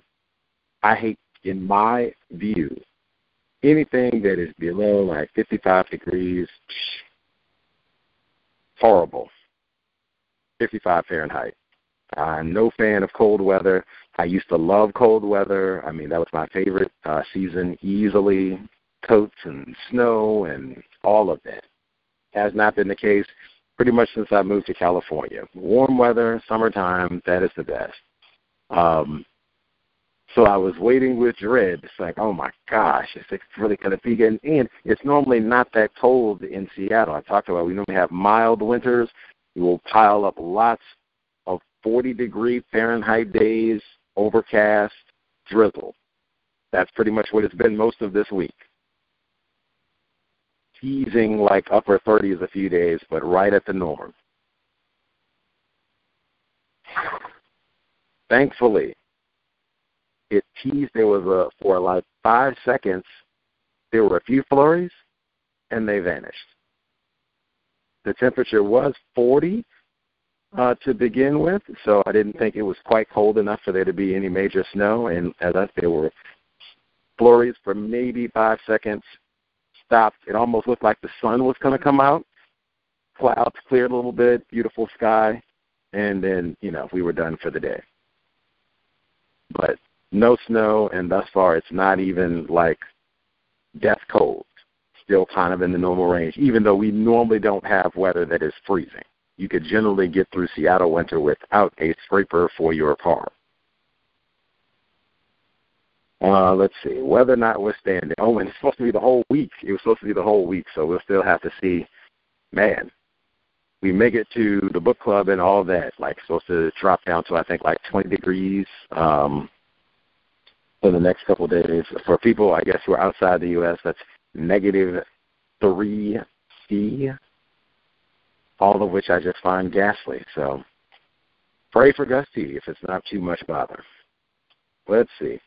Some of the audio clips that we heard, we started to have the segment about time, and that people on average live about 4,000 weeks, and just accepting none of us has an infinite amount of time. John Henrik Clarke, he was in he's in several of the documentaries about Minister Malcolm X. He talked about one of the things that he wishes he had known earlier in life, that with exactly that principle, man, you don't have an infinite amount of time. If you have a vast imagination, a lot of things that you want to do, lots of ambition, you're not going to be able to do all of the things that you want to do, especially in a system of white supremacy racism. Like, they do not intend for there to be a whole lot of Neely Fuller Juniors, you hanging out, writing, trying to be constructive into your 90s. Like, no. Planned against that. Really, even Dr. Welsing, to be truthful, into your 8, we do not intend on having a whole lot of lucid, healthy, counter-racist octogenarians. Anywho, I thought that segment was important. Just time and energy. Talk about that all the or we do on this program. We talked about that for years.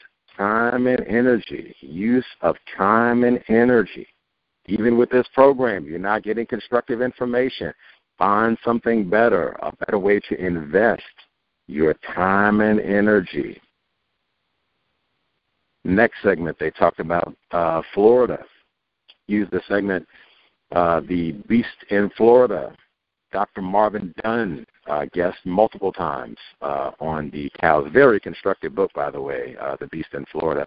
But they talked about the cemeteries, black cemeteries that were quote-unquote lost, quote-unquote forgotten. Words are very important. And then they went to the details. They said, oh, man, it looks like some of the Florida white people, looks like they went through and found different ways of, oh, maybe we need a road. Well, we can make up this excuse and this will justify, oh, yeah, we got to co-opt, we got to take the black cemetery. Oh, we'll do right. Oh, yes, we respect the Negroes. Oh, yes, we always love the coloreds. Yes, we'll move the corpses, and we have so much respect. We'll put them over here, and we'll put flowers down and everything. And oh yeah, it'll be really respectful. And they said the black people, as they suspected, they had been saying, I don't think they're going to do right. I don't think they're going to move these corpses, and they're just going to put down. And it's the same tacky thing as so many books and examples.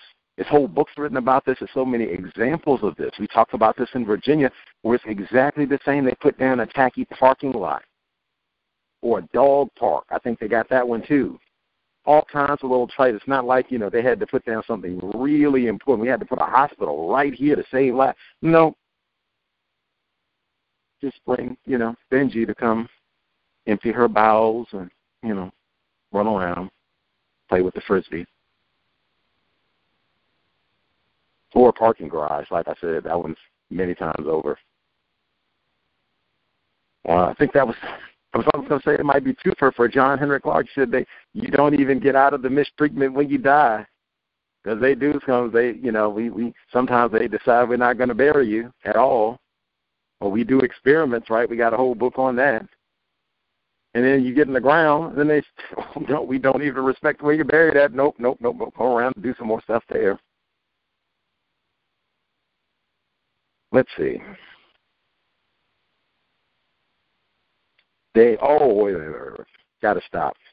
Words so important. So in that segment, Jeff Moats, white man, I suspected white supremacist, he said there were certainly policies talking about, we'll just make up reasons, justifications to tear down the Negro cemetery or where they live or whatever it happens to be.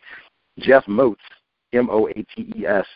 He said there were certainly policies that further marginalized an already marginalized group of people.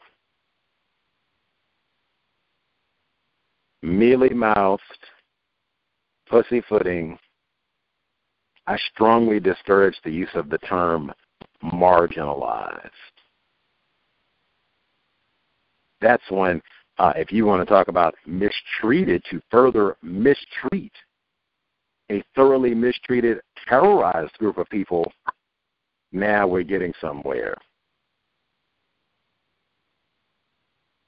Let's see. Next, they have the segment, Black Mother in Lafayette, Louisiana.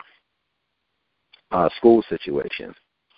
Chantel Aaron, Black mother. And again, I don't have children. Being a parent is a really tough job in a system of white supremacy, attempted black parent. They started the segment. They said that she didn't know her child had been pushed by this white teacher, and the teacher had been saying nigger in the classroom. Miss Aaron said that her daughter came home, I guess, and told her about all of this, and that this teacher, white woman, shoved her. Haven't we talked about that so many times? White women, I don't want to hear anything about that sexism and patriarchy, and that's what the system is wrong. We talk about the prison or school-to-prison pipeline. White women. So this young lady comes home to tell Miss Aaron, hey, this white woman shoved me. You know, she said whatever in the classroom, and then she pushed me down the hall. They said that Miss Aaron thought her child was blowing things out of proportion.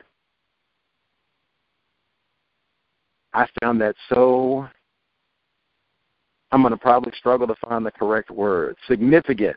Definitely put that there, but more than that, beyond just significant, like, wow, that is staggering. That's another, you can put that there too. Probably more than that too. If you give me a good dictionary and a thesaurus, I'll think of some more descriptors, but we'll stay with those two for now. Significant, staggering. A black child, your black daughter comes home, Mom, this white woman, she said, you know, nigger in the classroom. And I said something about it, and then she shoved me down the hallway. Oh, you're just exaggerating. Like, I don't have children, so I don't know. I know, you know, children do lie to their parents, that sort of thing. I would hope I would not, my reflex wouldn't be to think that my child is exaggerating. If they come and give me a report about being assaulted by a white teacher, ask questions, investigate, but I hope my reflex or none of my first 5 or 10 responses, even if it's I hope that this is what it is, I hope my response would not be, oh, she's just exaggerating. She's just blowing it out of proportion. Like, I mean, just wow. That is, wow. I suspect, and it even reminded me there was a different report. I think it was like a 4-year-old. And the mom just happened to be in school, and the teacher blamed something on her child. And she said she was kind of stupefied, just watched, like she couldn't believe that this was happening. She was standing there watching this. Like, man, it's almost like you don't have video or you don't see it. Like, whoa, might not be believed even by your own so-called family members. That is the power of white supremacy racism. Again, I don't have children, but that segment, it had an impact on me. Significant. Staggering. Let's see.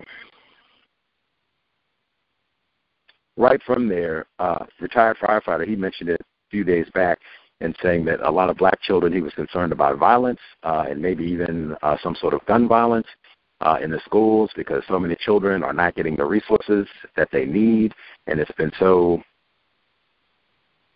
chaotic the past 2 years. Are we going to school? We're not going to school. It's going to be virtual. We got to get a booster shot. We got to get this shot. We can't get this shot. We got to wear masks and everything else. Racism in general. And then you got racist teachers and these white women. So it's been a lot.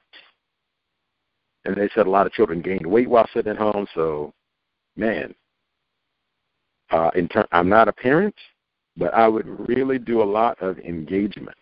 I know children don't like to be nagged, but I mean, hey, that is your job. Nag your child and really be engaged.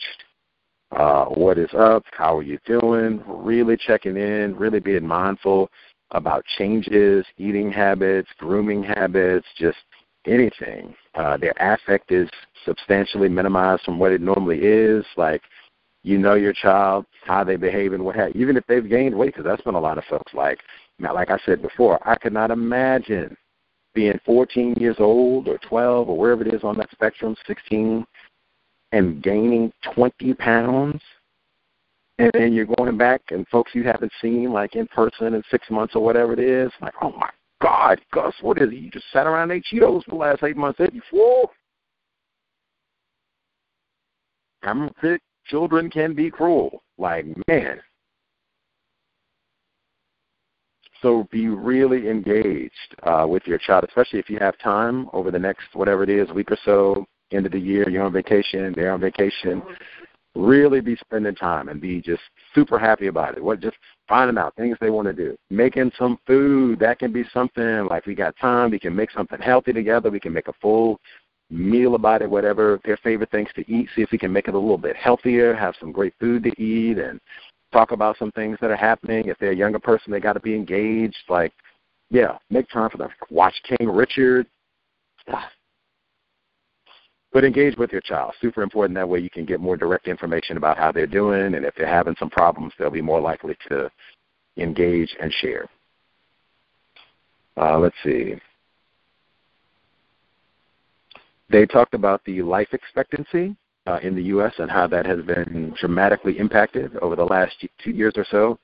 COVID-19, they said, being to blame. However, they also said people not getting medical attention for heart disease and things of that nature. A lot of that is diet-related, lifestyle issues, eating bad food, not getting quality rest, not exercising, not drinking water.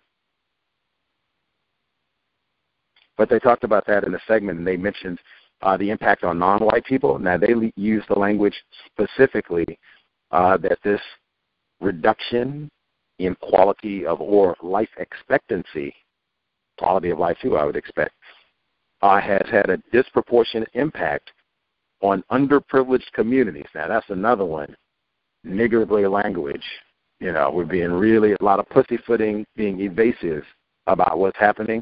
I know there's some cows listeners say that, hey, I think there's something deceptive about disproportionate. And in fact, I think it's beyond that. I think there's something suspicious. I tend not to trust when they say that. I just don't see any evidence to the contrary. You're talking about a population of people who are already not healthy because of the system of white supremacy primarily, the contagion in the known universe. But the people that are already not healthy and don't have resources, I don't see how 2 years of all of this stress and strife is going to make that any better, especially if you have a lot of black people who are so-called front-line workers. Even if that just means you have to be subject to more, I'm not going to wear a mask, you can't tell me what to do, nigger boy, that sort of thing. That cannot be good for your blood pressure, heart disease, general stress, quality of sleep at night. I could be wrong, and again, I'm not a medical doctor. Let's see. Oh, said the biggest drop in life expectancy was for American males. Now, that was one because they didn't say black people at all. They went real, pussyfoot on us, underprivileged and all the rest of it. Can we imagine a scenario where there's black male privilege and where this drop in life expectancy did not impact black males? Can we imagine a universe where that's the case?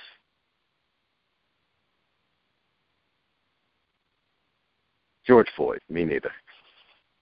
Let's see. They had the report, the Pentagon, they made new rules, white people, about what they call extremism. That's another one there. They didn't say racism. They could have been real direct about all this, like, hey, we're not going to sit here and obfuscate anything. Let's make it plain. if you want to practice white supremacy racism, well then thank you kindly, but you cannot join the armed services. No place for you in Uncle Sam's army. Get on out of here. They didn't do that. In fact, it seemed like a lot of this just boiled down to don't say nigger on your social media. Don't get on TikTok and make racist jokes. That seemed like a lot of it was like social media. What you post, or if you share or like whatever, something else on social media, that you could get in trouble for that. And they said you can't be like an active dues-paying member of a so-called extremist organization. I would need that explained too. And they said they had certain behaviors that you couldn't engage in. They said that was very explicit, but they didn't go into the details of all those. The bulk of what I heard was you can't pay dues, social media. That's kind of limited. Now, I guess they have more protocols, maybe. But I mean, like I said, hey, you really want to impress me, and if we're really serious about this, we can't make it plain. No racism in the U.S. Armed Services. You can't just say that? Am I missing something? Maybe I'm ignorant. Let's see. I meant to say something about this last week. I played a report about the follow-up this week, but just the circuit judge in Louisiana, that's where Chantel Aaron, black mother, where they shoved her child down, white woman to white woman. The white judge in Louisiana, there was some sort of burglary at her residence. They arrested the suspect already and everything, so it's not like this is just wanton crime where they always get away with it. Isn't that what Trayvon Martin's murderer said? The judge, Michelle Odinette, she's on video, so I guess they're watching whatever post-circuit security feed of the burglary. And so they're on their rant. Oh, count niggas. If people that follow the book club, Alice Sebold's father, when they're going through Philadelphia and they see the crowd of black males, he's like, oh, my God, these animals, and they're just hanging outside. Oh, my God, what are they going to do about these niggers? Oh, there we go. With Sandra Bullock, they get robbed. Lorenz Tate and Ludacris, they get robbed, and she goes home and tells her husband, we got robbed. I'm not going through this again. You changed the locks on the house. That guy's going to sell our keys. This is for debt. She's using all of the no-count beaners across the border, and he's going to sell them to his homies. All the rest of it, they've been black, it have been niggers and all. Bang. That was Michelle Odinette right there. No-count niggers, they all ought to be killed. And it applies to all the black people. It's not just this one guy that I'm upset about and all the rest. Not only, I guess she was being recorded. I mean, now how meta is that? There's video of her watching the video, nigger this and cursing and all the rest of it. So when this becomes public and be like, man, I don't know if that's proper to have a sitting judge. I don't know if that's proper to have a sitting judge up here saying nigger this and nigger that. Maybe she's thinking that way when black people come in the courtroom. Absolutely, asked the caller at the courthouse in Florida. So I said, I don't know if that's appropriate. She should resign. She should step down. She said, oh, no. I was on sedatives. I'd taken my medication. I had tangled nerves. Tried to calm myself.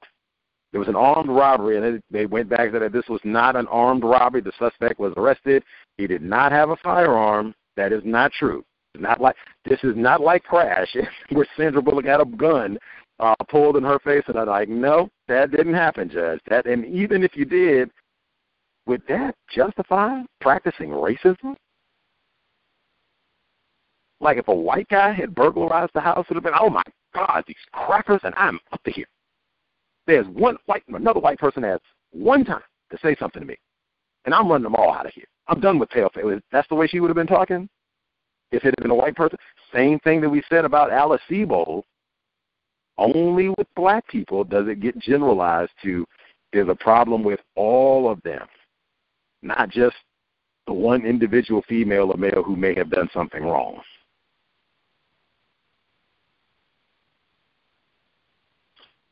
let's see. Oh, and then they replaced her. I thought this was really, could be tacky or whatever, but deliberate, at minimum, deliberate racial showcasing. They replaced Michelle Odinette. She's on indefinite leave while they decide what they're going to do. Would they let her to continue to be on the bench? She's been replaced with Opelousas City Judge Vanessa Harris, who is a black female, victim of white supremacy. That's what I mean about deliberate racial showcasing. We'll take this white female down who's been accused of practicing racism and put a black female in her place temporarily. Next, just kudos to Mumia Abu-Jamal. He has suffered from hepatitis. There were reports that were saying his supporters thought that he might have been positive for COVID-19, which, again, would not be stunning to me based on the report we've heard and what they said about people that are in greater confinement anyway.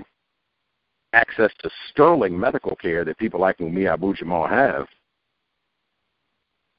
But in spite of it all, he is on his counter-racist grind, informed about things that are happening in the world, and did almost a 5-minute report on the passing of Bell Hooks and how her scholarship impacted his thinking and views on racism, white supremacy.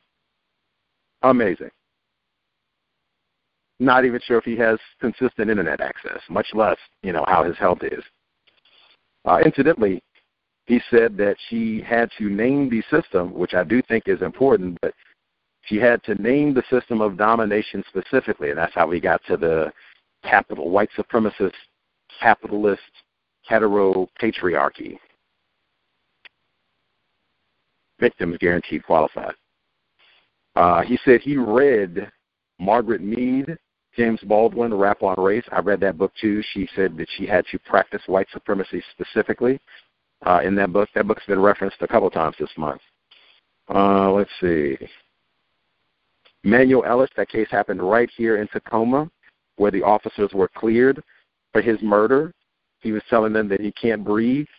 They put the spit guard over his face, killed him, and now they're going to be back out on duty. They said one of the officers, I guess it was a gang of them, one of the officers was on paid leave for 1.5 years. I cannot imagine getting a job where I've never been on a job where I got a month of paid vacation, much less 1.5 months of paid leave. They said one of the other fellows was on paid leave since January, so that was basically 1 year. To then exonerated, you're cool. No foul.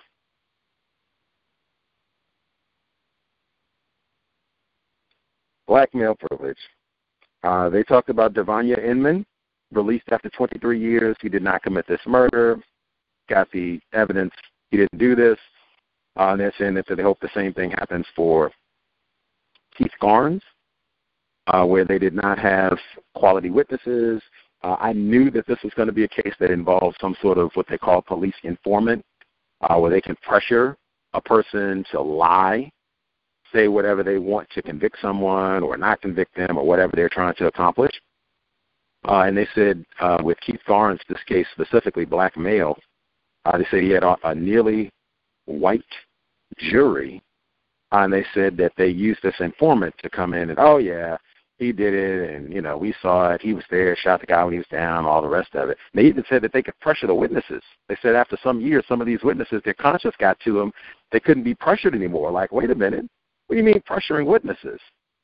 Are these fellas informants too, or, these just average citizens where they're coming in and putting some sort of strong-arm tactics to make them say what they want on the witness stand? All of that notwithstanding, words are important. They said using a police informant to jam up someone, I thought that was really, curious phrasing. Like, if you want to say to wrongfully convict someone, to lie, to execute a wrongful conviction, if that's what we're talking about, I think that is way more accurate than saying jam up. You jam up the toilet. Anyway, they got the conviction. Kim Potter, white women do it better. I'm not in the business of jumping up and down, really either way. If they get a conviction, if they don't get a conviction, in so many of these cases, there'll be more before this program concludes. Maybe she serves the full sentence. Maybe she doesn't. I don't see how this is going to solve the problem of racism, white supremacy. I think Daunte Wright got shot even after George Floyd. If my memory is correct, they were already out, protesting about all that when this happened. So, we'll see what I've seen these get overturned and appealed and all the rest of it. I'll just point out word choice.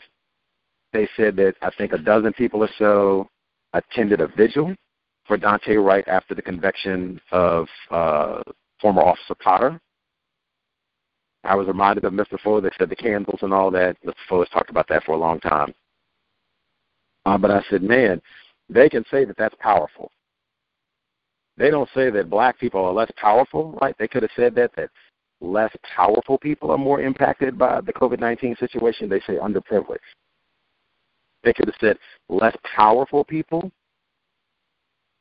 have their cemeteries or property usurped, taken unjustly. They didn't say that. They said marginalized. I'm just pointing out it's very interesting, important when the word power and its derivatives are used. Apparently it's limited times. They can say it's powerful to go out with teddy bears and candles to mark the death of a black person.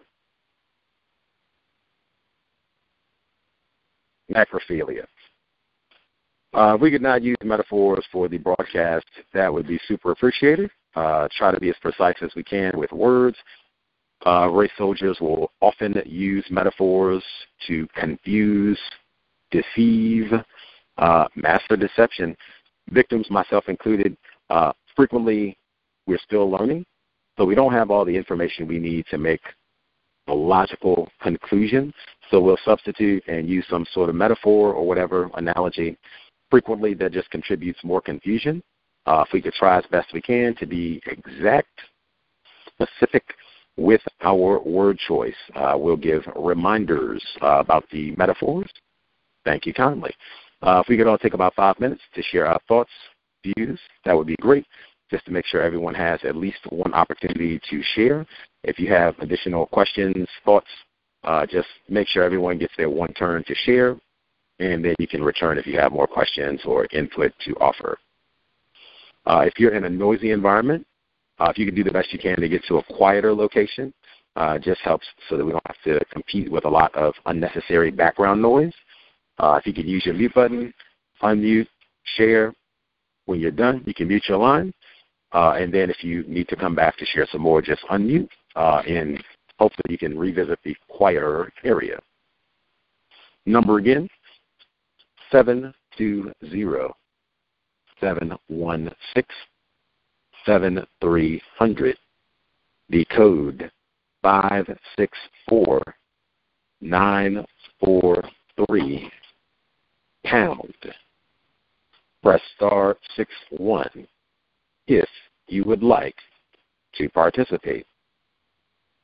Again, if you have any folks hung out with so-called family or what have you, let us know how it was navigating all of that. If you shared any info on racism, white supremacy, definitely share if it went well or no. And also make sure I get in. I have been saying for, 2-3 months, no unnecessary travel. There have been so many reports. They said they started the week. They said they canceled over 3,000 flights globally because of weather, staffing shortages, whatever else. Just within the past, I think, 48 hours or so, they've continued to talk about just in the U.S. how they've had hundreds of flights that have been canceled. They've had weather problems. I told you they were talking about snow even here. So hopefully, I said this yesterday, hopefully no COWS listeners have been impacted by the flight cancellations, delays, and all the rest of it.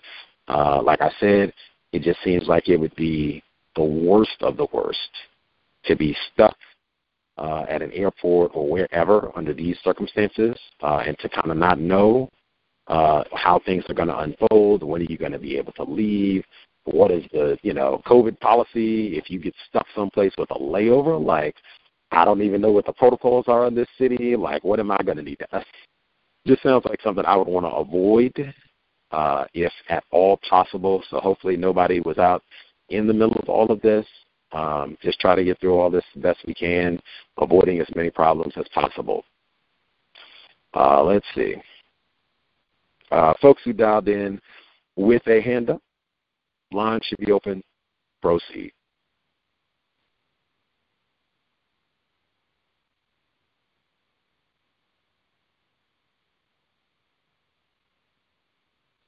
Hello. What's up? Greetings, Irie. Greetings. Greetings. One on the line. When I heard the article about mental health in children, I really want to urge attentive parents to not wait until a mental health event emerges at school, because one, they're like everybody that has heard me talk about school knows I used to substitute, and the social workers, most of the time my experience have been white women, and the way they conduct classes, they'll have social workers push into classes and stuff. And they'll talk about very superficial things about, like, what are feelings and how do I know what I'm feeling and, stuff like that, really light. But I haven't seen social workers intervene with children, on individual bases, except when it was time for, like an individual learning or education plan, otherwise known as the IEP. And by that time, the social worker is working with the teachers and whomever else they appropriate to develop these education plans based on a diagnosis. And they're going to most likely than not want the child to be medicated. I was working with a non-white woman that I ironically had taught her sons the day before and made some observations, and then I met their mother. And she was in tears talking about how the school was basically forcing her sons to take medications that she didn't feel they needed, and that they were starting to develop not tics but itches from the medication. And she said she just didn't know what to do. And I asked her, did a doctor make these diagnoses? She was like, no, the school, the social worker. And the social worker and the principal said, my children won't be able to come to school unless they're medicated. And even in my experience with when my son was almost done with school, when he had his event, that it was mental health, but it was, was drug induced and everything. There was so much of a push. I hope that's not a metaphor, but there was a very much sternness in diagnosing him as bipolar or schizophrenic. They would mess with his medications when he was hospitalized, which caused some adverse events that I had to report, and I had to inform him when he was in the hospital how to report it himself, so that way they would have to act and everything. And, I think, like you said, asking the children, how do you feel? Are you being bullied? Has anybody, you have to just ask them. I used to ask my son all the time, has anybody touched you?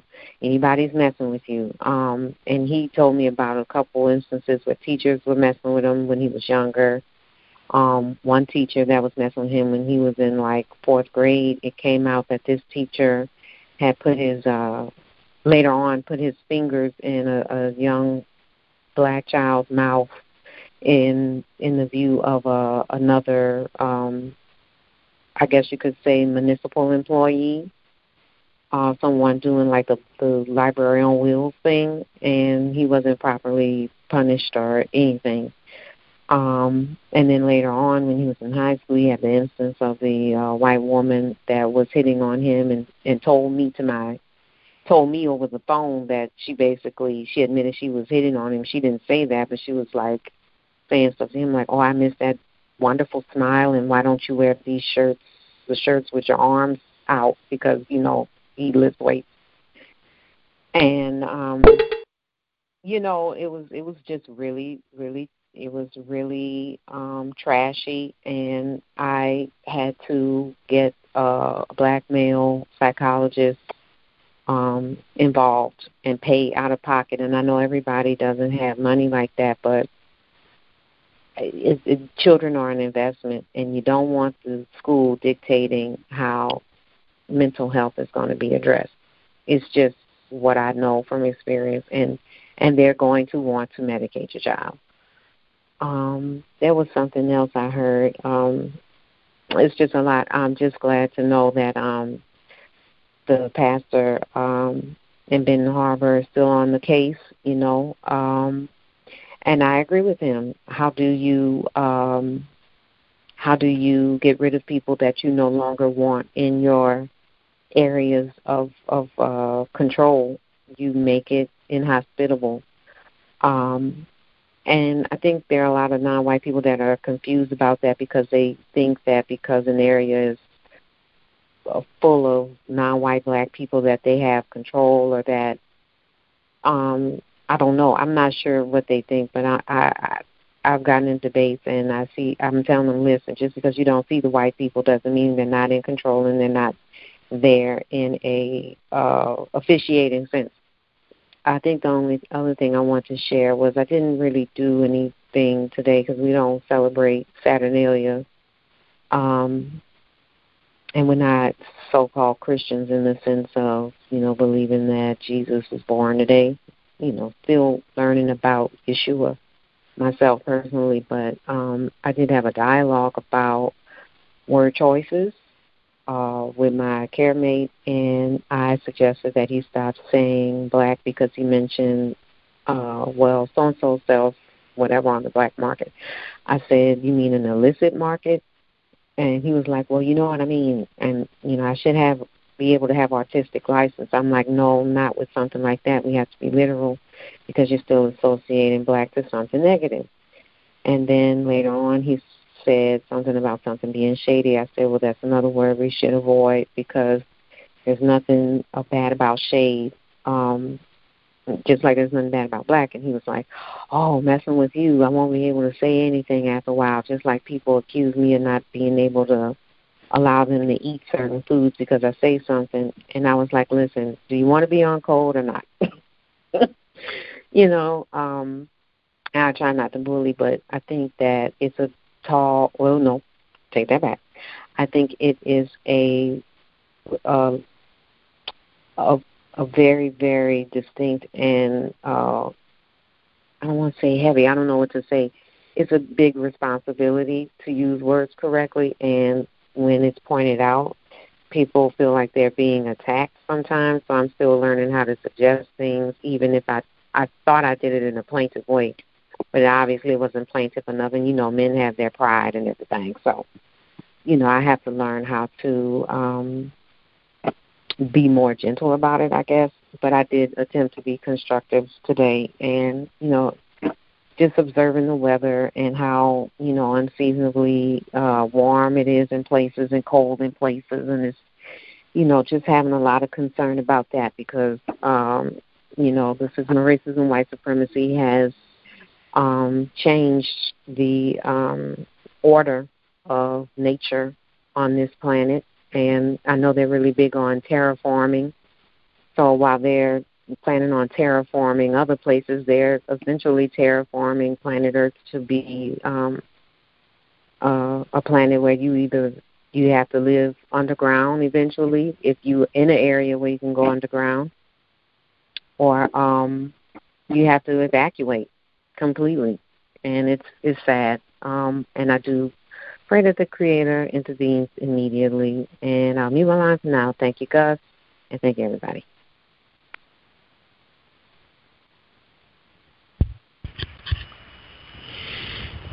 Much obliged. Caller in Louisiana, who is a mom endorsement right there for engage, talk to your child. And I know Dr. Umar Abdullah Johnson, many other Dr. Welsing, many of our other guests have talked about that is a big part. I'd already mentioned so-called school to prison pipeline. That is a big component. Stuff all kinds of drugs into their mouth, totally change their behavior, and have all kinds of responses to these medications, and then that just helps push them right on greater confinement and all the rest of the ugly things that they have planned for us. But advocate, that's spectacular, trying to help that mom advocate for her child where they're carrying out that plan exactly. Give them all kinds of medications and what have you. And I mean, exactly the question that you're asking, like, wait a minute, did a doctor prescribe these medications? A social, like, what? What classes? Like, when does a social worker get authorized to prescribe medication? You can go see a social worker, and they can give you a slip that you can take to CVS to get pills? Like, what? Come on. Just black children, like any kind of experimentation.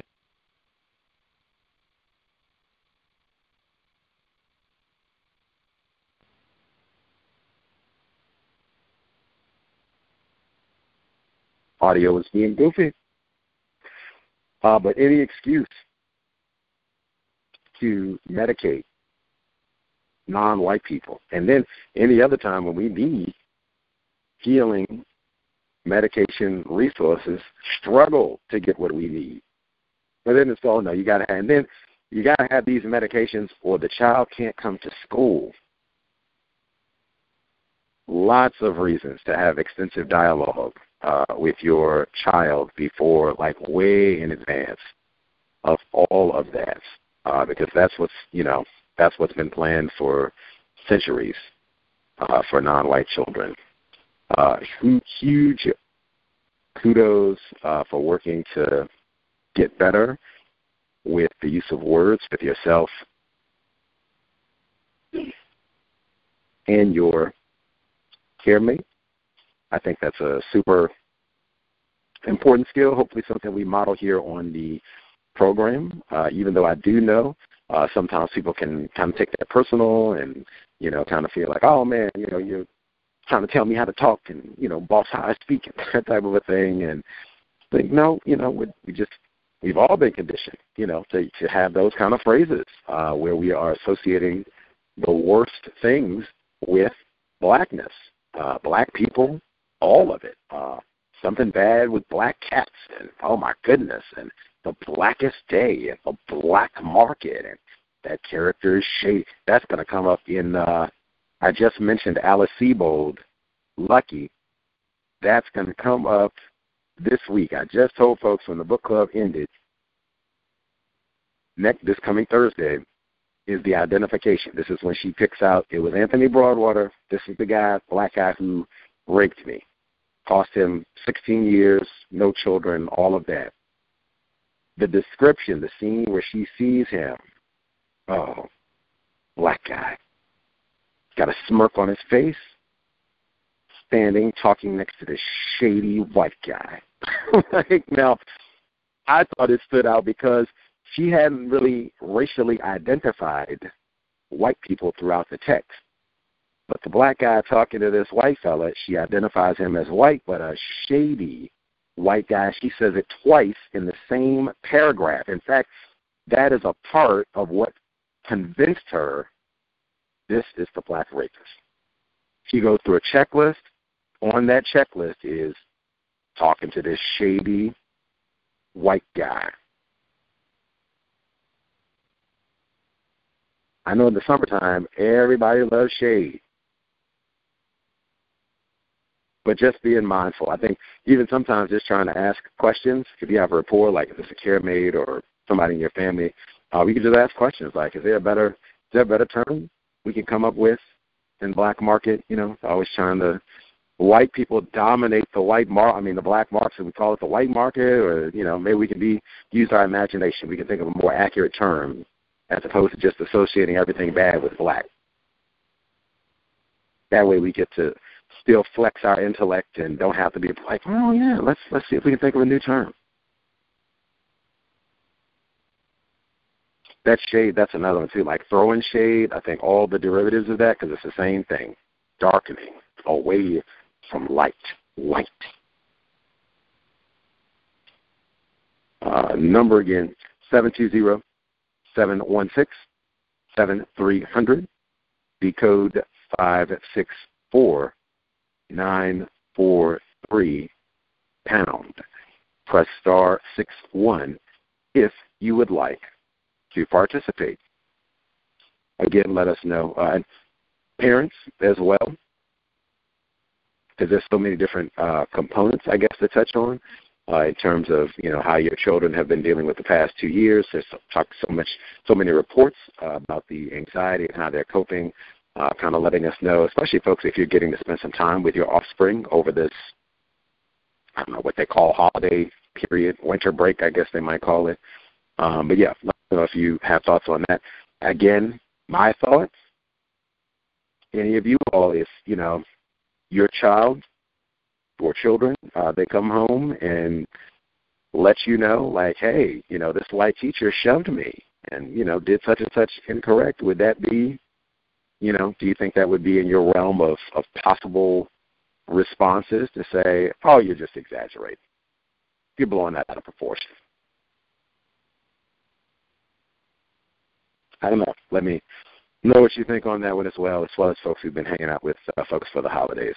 Other folks' commentary that they want to get in. Let's see.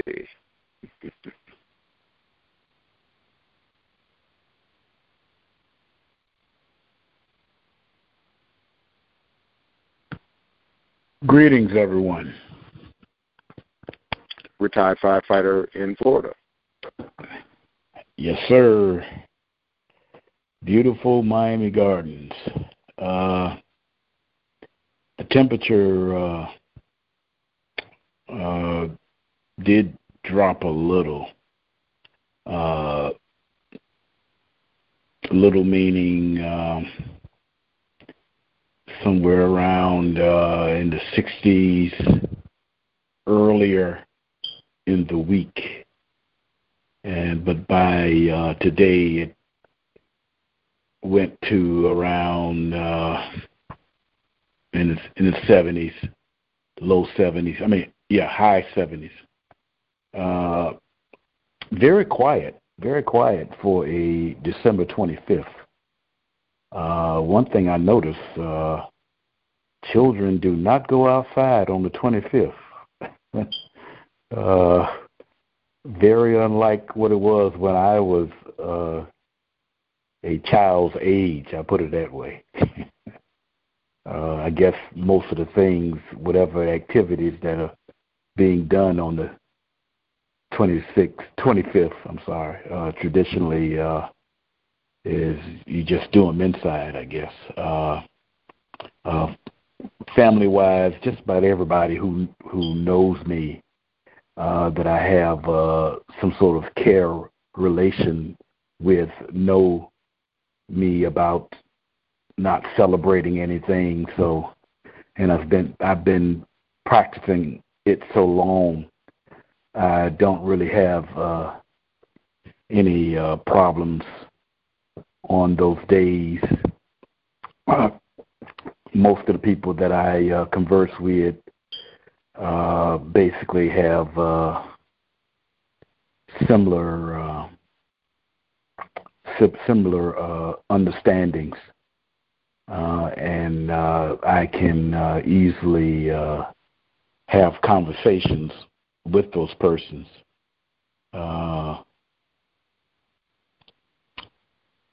So it's not any type of debating or anything of that nature. And if someone's has some different thought, different than mine, then victims guaranteed qualifications. As simple as that. It's only one exception. I have a neighbor. I don't know exactly who, and I'm assuming he is, but he must have a lot of money spending on explosive devices. Just about, well, actually yesterday, for some reason, he was setting off explosives. That's called fireworks, if someone doesn't know what I'm talking about. For hours. I've said, is he going to run out? Run out of ammunition? Yeah, you know, but he was consistent a long period of time. Basically, I haven't heard it that much today, but I would have to look forward to in a couple of days, 4 or 5 days, that it'll start up again. But otherwise, everything has been, I would say, normal for my activities down here. On the school situation, it's in my thought and practice is to first trust your offspring on what he or she is saying to you. Until that particular relationship is broken by someone, take it on what they tell. If he or she tells you something that goes on in school, believe it and deal with it that way. Also, as I mentioned before, gain some kind of consistency of going to your child or children's school. It may be somewhat strenuous in doing so, with maybe with somebody's, job and that sort of thing. But you got to do that. You got to be present, and your presence will keep down the shenanigans. From once the employees at the school know that you are visible at the school of your child or children, that would provide the less amount of negative things happening to your child or children. As simple as that. Ask questions. Show up to the special days. Even make a practice of at least once a year have a parent-teacher conference. You go on the offensive and have a parent-teacher conference with that employee, with the teacher. Because from there they would basically be at their best for the most part. I would say probably the child or children that get abused from employees at a institution is you hardly even notice that their parents are anywhere active with that child, and they give that person give them the idea that they can say something or do something to that child because they're not going to be their parents not going to show up anyway, that sort of thing.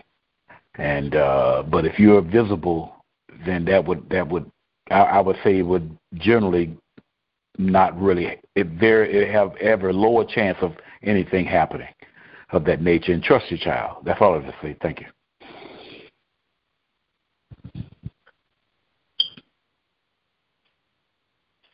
Trust your offspring. Very important.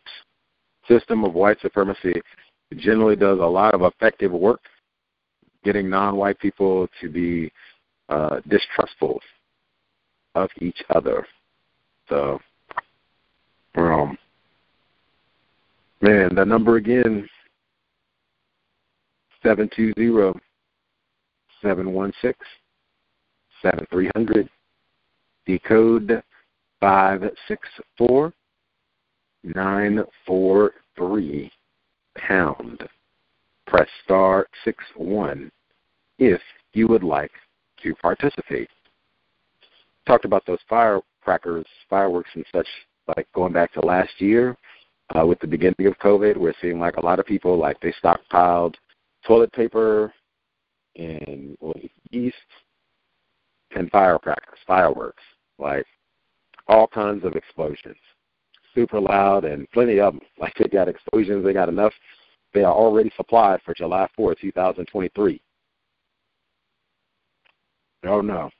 Battle simulation. That also is a big part of white supremacy racism right there. Just the pretend like we're blowing up and bombing things and people even when we're not. I didn't even think they did all that for White Jesus' birthday. I thought that was just like 4th of July and New Year's Eve. He's a week early if it's for New Year's Eve. Let's see. Other folks who dialed in, you have comments to share? How you have survived the so-called holiday? We basically got through it. Like, generally feel like if you can get through to the 25th, made it through successfully. I guess for us, we can get through the snowstorm for this week and all that. We'll be good. So I guess we can get to January to deal with countering racism for 2022. But wow, just trying to get through the rest of the so-called holidays. Other folks, comments that they would like to share.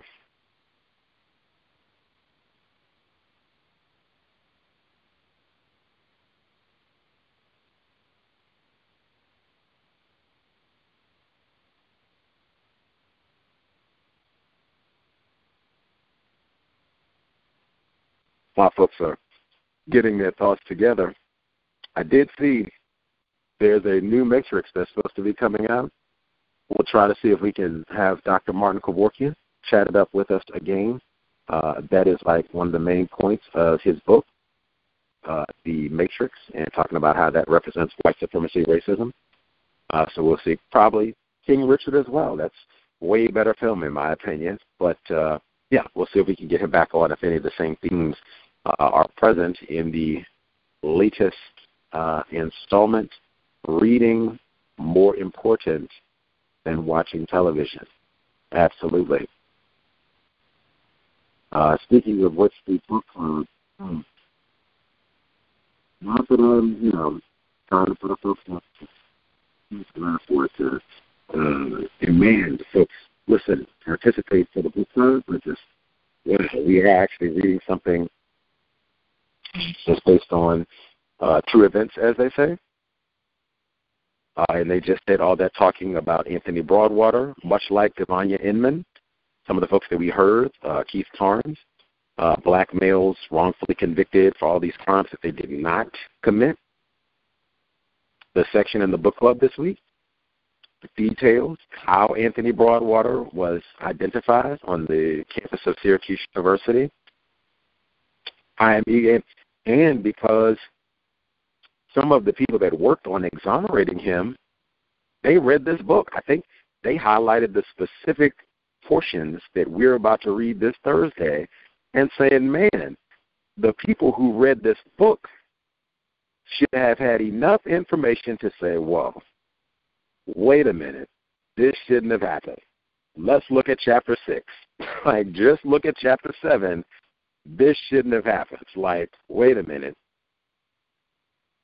This book has been published more than 20 years before he was exonerated. I mean, literally, they present information from the book we're reading through the course of the court proceedings to get the exoneration from Mr. Broadwater. That's what I'm saying.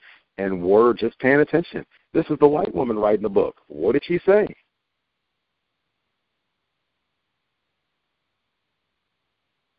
This coming Thursday, the book club, 8 p.m. Eastern, 8 p.m. Eastern, 7 p.m. Central.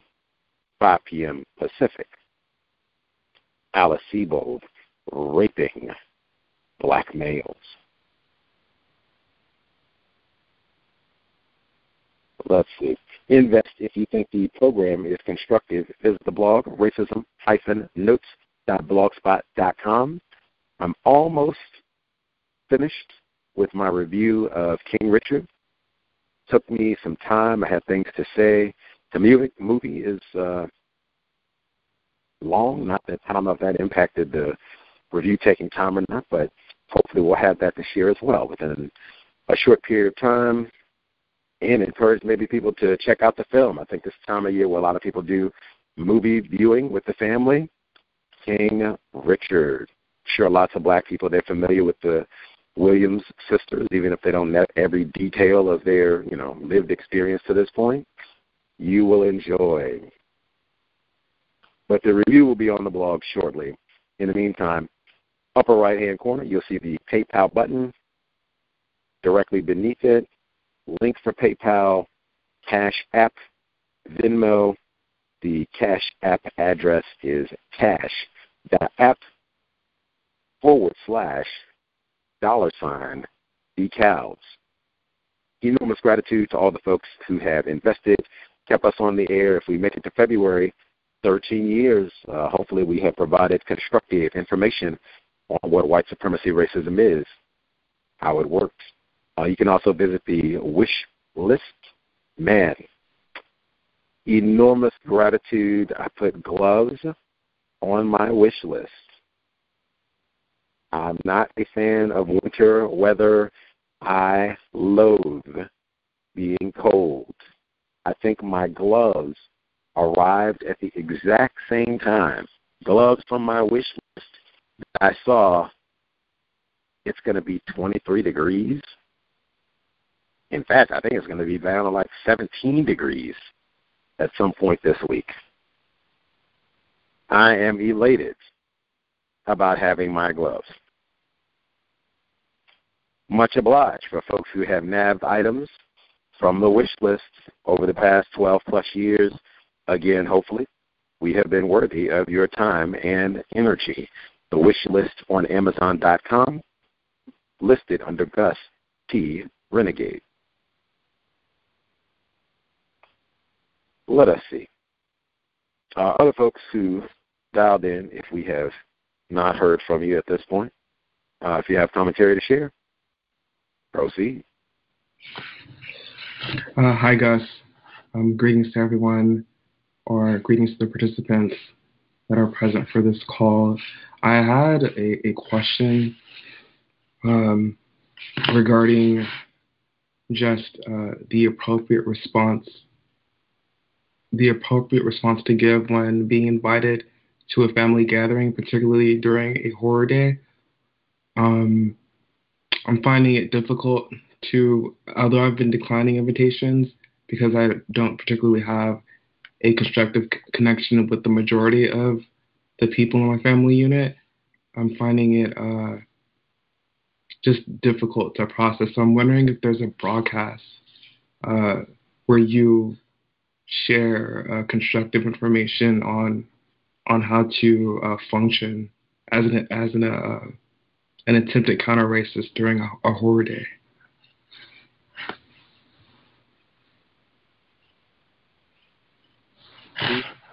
It seems, I mentioned Pam. We covered that. We've done so many programs on Christmas previously throughout our tenure that has come up. The thing that I have recommended, I guess for this one, I guess it can be really easy. Like if you're being invited to these events this year, you can just say, hey, the whole COVID situation, I don't really feel comfortable doing gatherings at this point. Thanks for the invite, but I'm still going to pass. Hope you all have a great time and everything. Maybe, next year things will be calm. No argument, no brawl, catch y'all next time. We can do a little virtual, what's up for 5-10 minutes, whatever, and keep it pushing. If it's just going, like to have some contact, see folks that you maybe don't get to see very often, that sort of thing, I say consistently, if you are less confused about white supremacy, racism, my view, that should be demonstrated in your will and ability to minimize conflict with other victims of racism.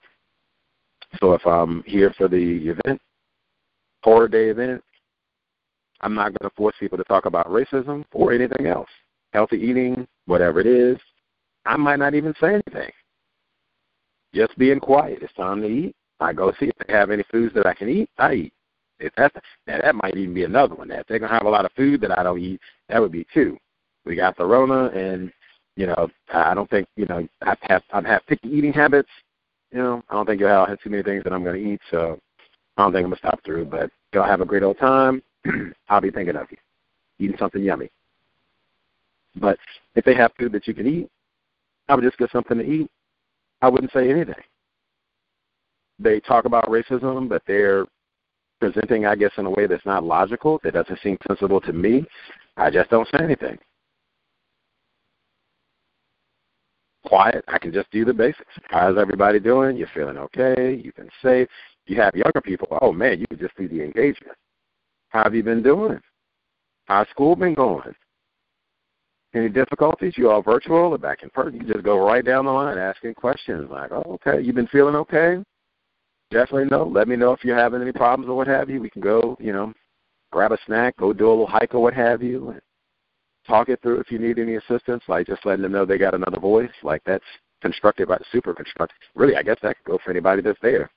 But, yeah, I don't know how long you have to be there. If this is something where you can drive, like relatively in town or something relatively close where you can drive, you hang out for 3-4 hours. A lot of times the television is on at these events, so that, you know, can take up a lot of time anyway, where you can just sit there and not have to say a whole lot, just watching TV. But, yeah, if they're not into counter-racism, no problem. Just check in on basic health and well-being. I listen, keep things constructive with what I say, check on the young people especially, and I don't stay too long if you want to do it at all. That's what I would do. But, yeah, I know some people are more in trying to press the issue of talking about racism, even if it causes a problem and that sort of thing. I'm a big advocate of keeping lines of communication open, not causing problems or creating conflict, trying to minimize that as much as you can, so that if they get to a point where they would like to address racism later or anything constructive, communication is open. They can reach out to you and constructive things can happen. But, yeah, that would be my recommendation. Is that something that you've tried, or does that seem not logical, not feasible?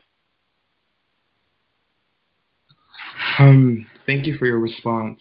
So I am still learning, and in the past I've responded in a manner that was, I would say, non-constructive, seeing as how I maybe pressured a few people in my family unit to discuss racism. So because of that, it would seem unnatural to put myself in that setting and to not do that. But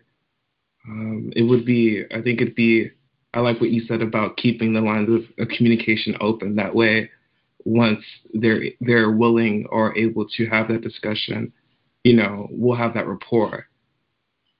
So perhaps it would be constructive for me to at least try to practice just being there and staying in the question lane, and just being quiet and being observant. I think that's something I would definitely need to work towards. I'm not there yet entirely, but I appreciate the recommendations. For sure. I think lots of us still learning. So, yeah, that's good. And I think lots of people have had that same experience where they are trying to get people to talk about white supremacy, racism, who are still avoiding that, resistant to talking about white supremacy, racism, which is very widespread. And that's, I think, why Mr. Fuller says that waiting until folks are asking questions, they're receptive, they want to talk about this, then it makes it much easier, much more enjoyable for all involved. And, you know, I'm all about not wasting time, said that before. But, I mean, hey, food is important, too. If you have any folks who are into cooking and they're trying to do better with diet, that could be another attitude to moving things to be more constructive. Hey, you know, I love a good sweet potato pie. That can be made a little bit healthier. Cut some of that sugar out, get that dairy out, that sort of thing. See if we can make healthier meal options for the Thanksgiving dinner, especially if we got any folks there who are struggling with weight issues. So, hey, that could be one. We don't have to talk about racism directly.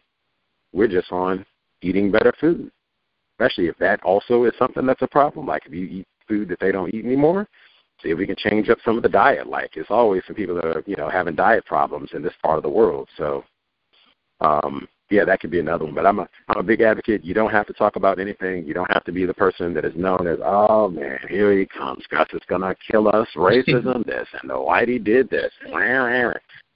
Doesn't have to be that. I'm just quiet. Don't have anything to say. Trying to eat healthy, drink some good water. That's about it. Checking on folks, make sure that they're doing well. As they say, lines of communication. That is all. Any of the other folks that are with us, did you all have any recommendations? If you're going to do the family thing, I think retired firefighter said it seemed like maybe you had family members that maybe are a little more receptive, so that can make it easier. But any tips, suggestions for folks going into this environment where maybe the folks are not so interested in racism?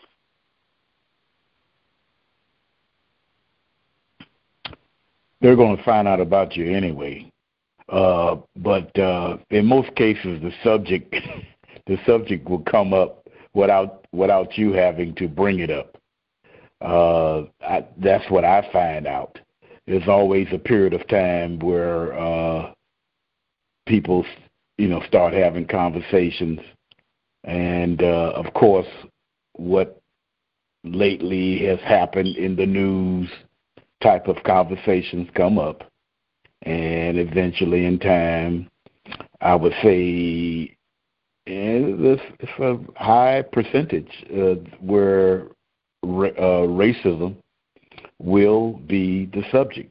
Now you can make your choice. You maybe, like Gus said, you purposely don't become involved. But in my case, someone would ask me a question, you know, and probably you would be asked a question. Then that would be your opportunity to share, you know, that sort of thing, and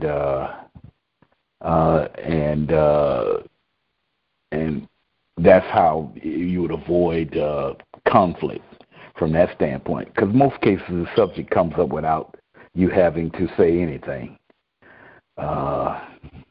directly or indirectly, as far as that's concerned. But yeah, that's what I would do. But I'm seldom involved into family gatherings of that sort over the traditional holidays. Now, if someone just called for some sort of meeting of some sort as a family member or quote-unquote friend, that's a different situation. But if something around these holidays, no, I most cases don't show up at all.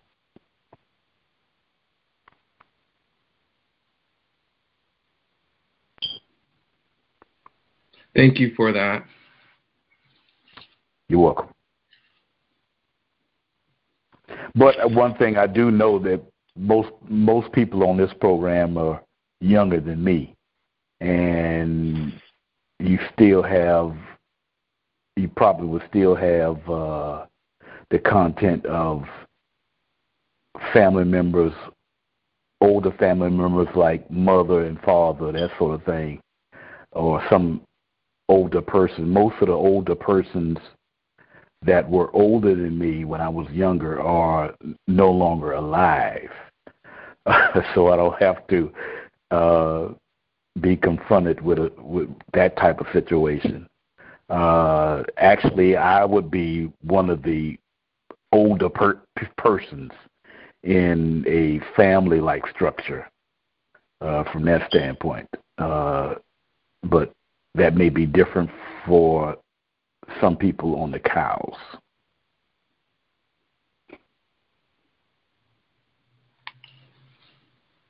Yeah, that makes sense. I would say I'm the oldest out of my family is pretty large. I'm pretty sure the word is spread that I enjoy discussing racism and white supremacy. And I do believe that it would be constructive for me to at least maintain some type of connection with the younger generation. However, it seems that the opportunity to have those discussions are only during holidays.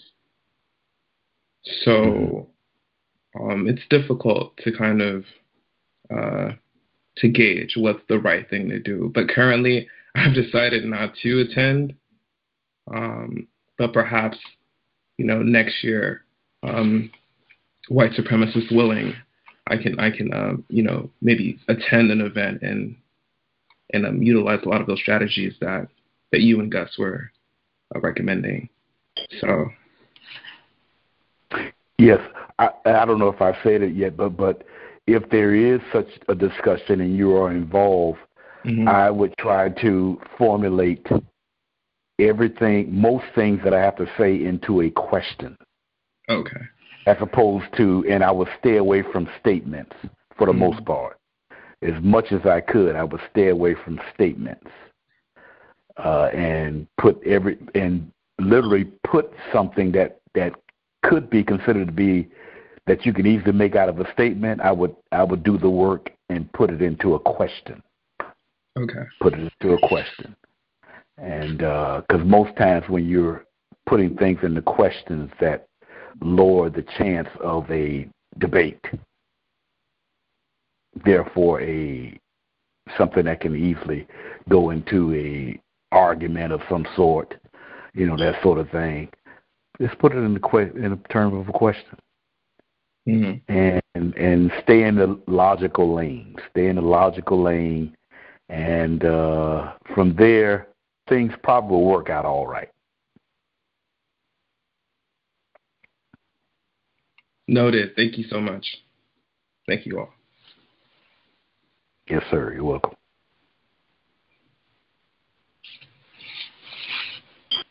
Always a big proponent of asking questions. Let's see. Any other folks? Any suggestions?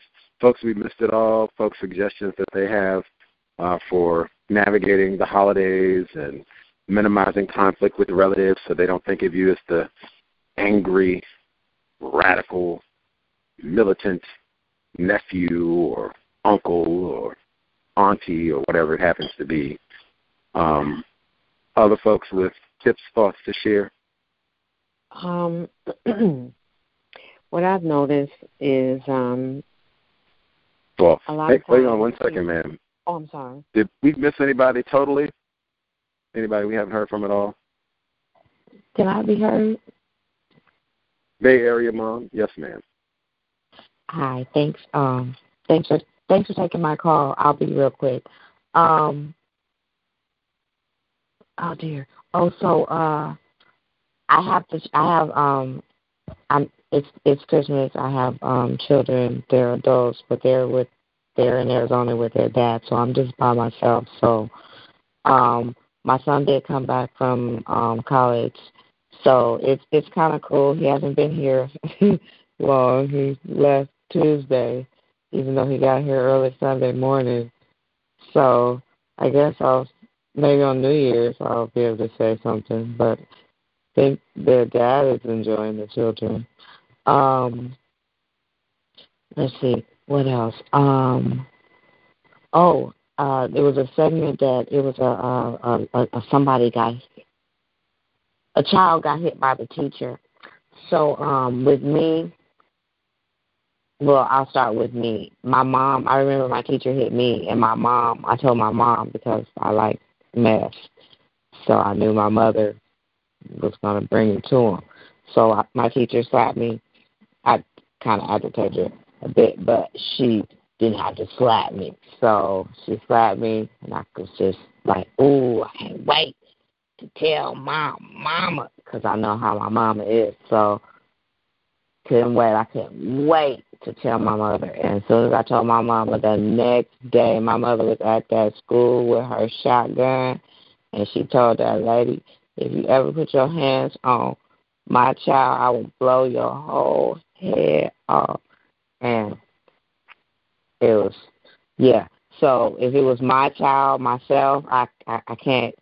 I have to keep up with that without, causing too much commotion. So I would listen to my child if they came and told me something. I'll always listen.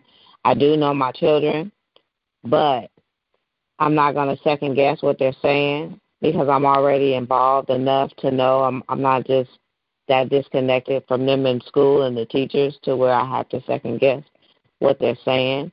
And I'm up there, and something's going to happen. And if I'll expel children, I'll get rid of that teacher one way or another. So I've had that happen to me as a child, but never as one of my children. I don't think, none of them have ever had that kind of issue. So that's my part to that. What else? So a lady was stating that she was speaking with, I guess, just with different words and stuff, and talking to maybe I don't know what they're calling their mates, but maybe with a significant other, and he's kind of getting agitated because he can't say nothing because here you go, correcting him. Me personally, you take it however you want to. I'm not trying to be mean or rude, but I would stop doing that. I would stop correcting him. You can if I would do this, because me personally, if I was him, at some point I would just get tired of you and get my own apartment because I couldn't deal with that because you have to meet people where they are, and right now he's totally not where you are. So if he's using the incorrect words, instead of correcting him, you just use correct terminology when you're speaking. And then if you have children of age, development age, you can do that with them. But with a grown man, unless you don't mind being by yourself and getting another one, because in real life, he's not going to deal with that. So I think I would just meet him where he is until he's, in another place. And I'm not trying to be rude or anything. I'm just being logical dealing with us, especially black males. They don't. No, please stop doing that, please. Okay, and I'll mute my call. Thank you. Much obliged, Bay Area mom. Hopefully your child will have safe travels from the desert back to California. Much obliged for the recommendation as well. That is at least interesting to think about. Like it is, meeting folks where they are is important sometimes. At least that's another way to approach, where you model correct language. If folks, get, I do certainly know some folks where they take it personal and get very defensive about, having people make comments about their speech, even Cal's listeners. So that is definitely something to consider. Anybody that we missed totally? Anybody that we have not heard from at all?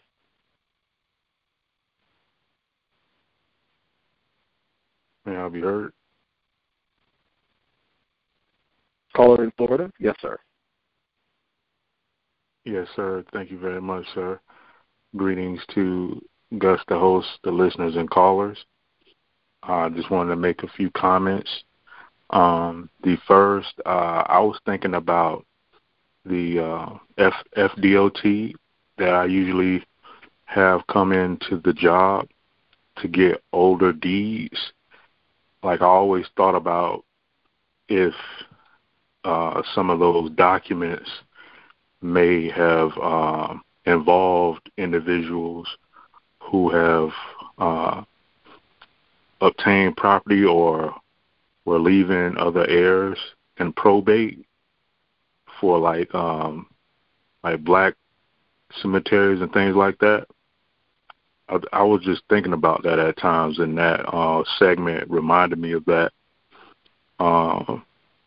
Another observation I made was I noticed that term accountable or accountability was used. I think it was used on the Kim Potter segment, where I think the person was saying it was making a comparison between the word justice and the word accountable.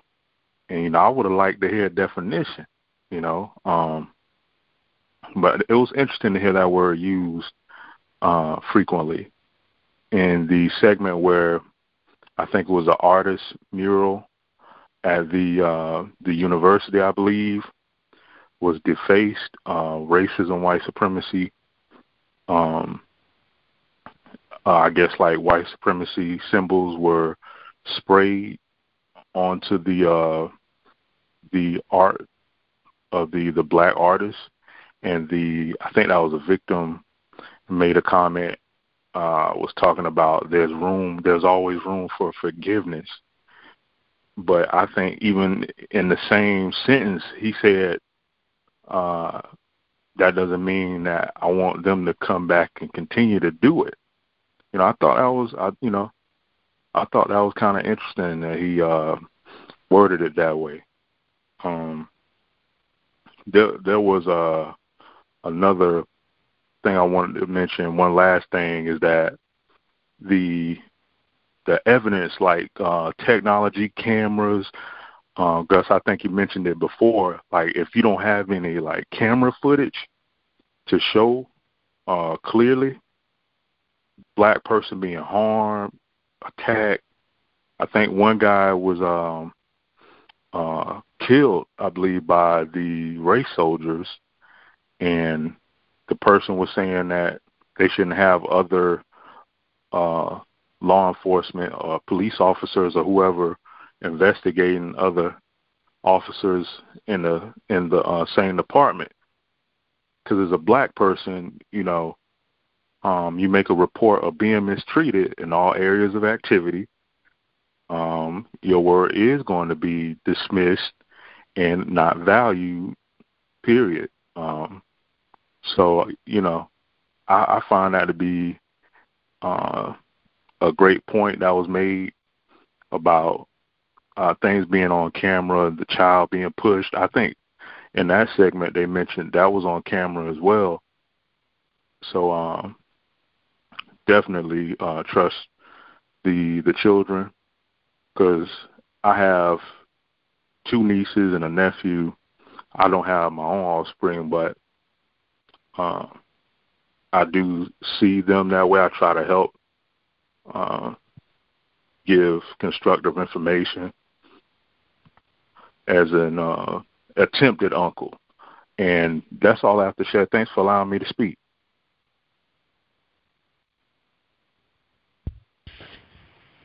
Very constructive.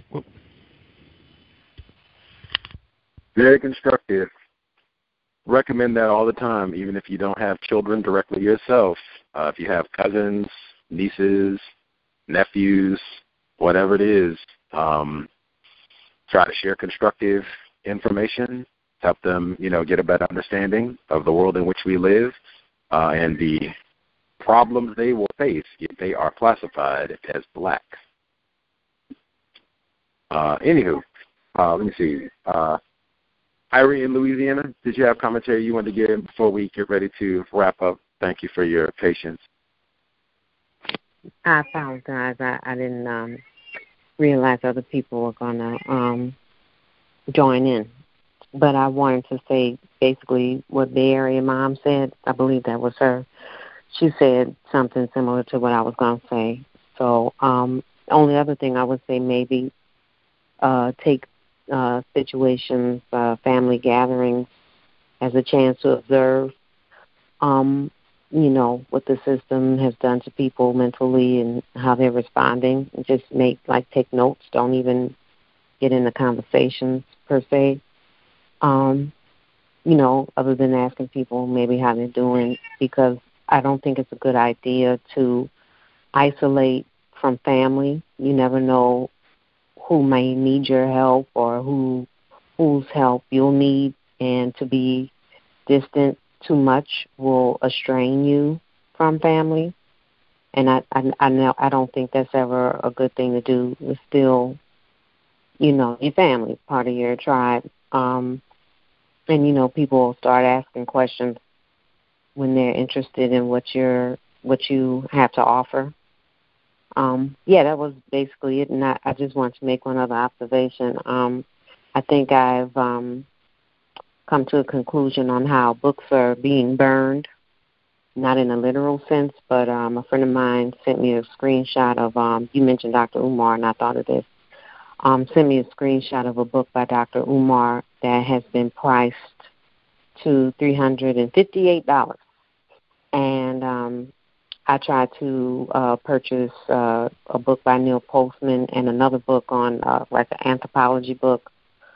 And the Neil Postman book was like $600, and the other anthropology book written by, I believe, suspected racist. I can't remember his name, but something parallel to Dr. Marimba Ani's book Yurugu. So from a European perspective, that book is over $1,000. So I told my friend, I said, well, you don't have to burn books to get rid of them. You just price them where people can't afford them.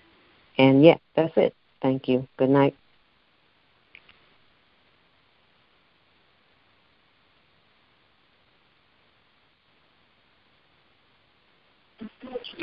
Much obliged, Irie. In Louisiana, I got confused. Well, not confused. I got delayed, I guess, to be more correct. I was like, wow, Neil Postman's book is priced for what? We read Neil Postman, for folks listening, in the book club. We read, he has many books. We read Stupid Talk, Crazy Talk, one of my favorite books. Loved it. That book is more difficult to get. It might be out of print. It's a little bit older, but I do have that book. So I was like, oh, is that book worth something? Whoa, because I have the digital copy of that one too. But reading more important than watching television, and we talked about that, I think, just within the last two, when Mr. Ron Lax, Henrietta Lax's eldest grandson, when he was on the program, that was happening with his book, where it was not available on Amazon for a period of time. I think it's back now. It's been restored. But it was not available, and people had price gouged it to where it was like $200, something crazy, to get a copy of the book. I've seen that with Mr. Fuller's book. I've seen that with Dr. Welsing's book. I've seen that with Anthony Pryor, black male. He's been a guest on the Cows repeatedly. He's written about racism and sports specifically.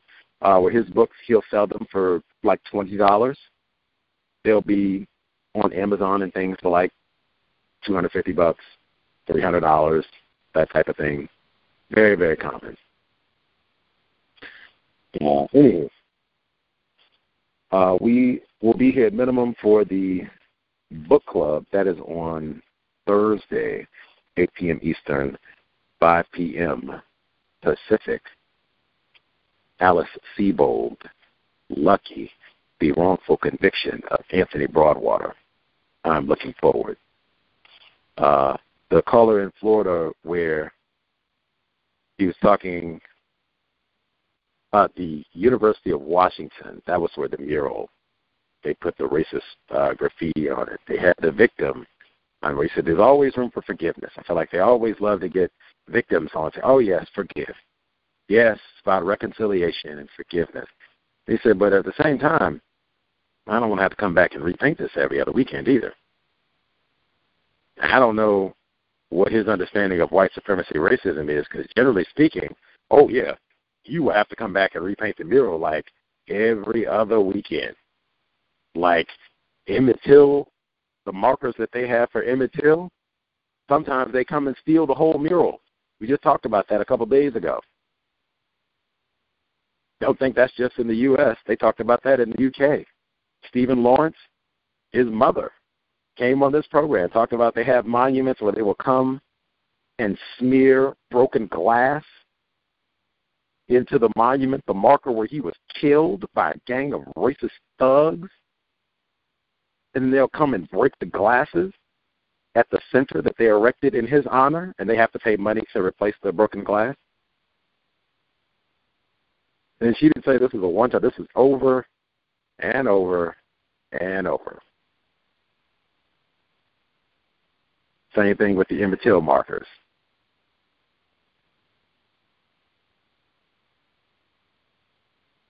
What does it mean to be white? Anywho, much obliged for folks who tuned in. Again, I'm all about keep it constructive. I thought we had some great suggestions from folks. Just taking observations. That's one I'll give too. I said television.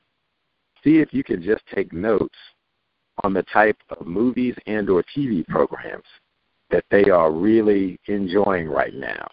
A lot of times that can tell you a lot just in terms of the type of brain trashing racism that they're being exposed to. Just, pay attention. But yes, I'm a big advocate in those environments. Not breaking ties. Very important. Racists, they love to isolate and abuse non-white people, even especially in those tragic arrangements. They get the non-white person, if they're going to marry them or whatever it is, they get it so that they are feuding. The non-white person is in some sort of feud with all the non-white people in their so-called family. Maybe they're upset about this tragic arrangement, but whatever it is, it ends up being that the non-white person is isolated just with their little white so-called spouse, whatever it is. They're isolated, estranged from their family, much easily to mistreat and confuse someone in that sort of situation. So, yes, I'm a big, as I said, the metaphor, keeping the lines of communication open so that we can talk. If it gets to the point where they want to ask questions and are receptive to dialogue about white supremacy, racism, bang. We're not feuding. We're not bitter enemies.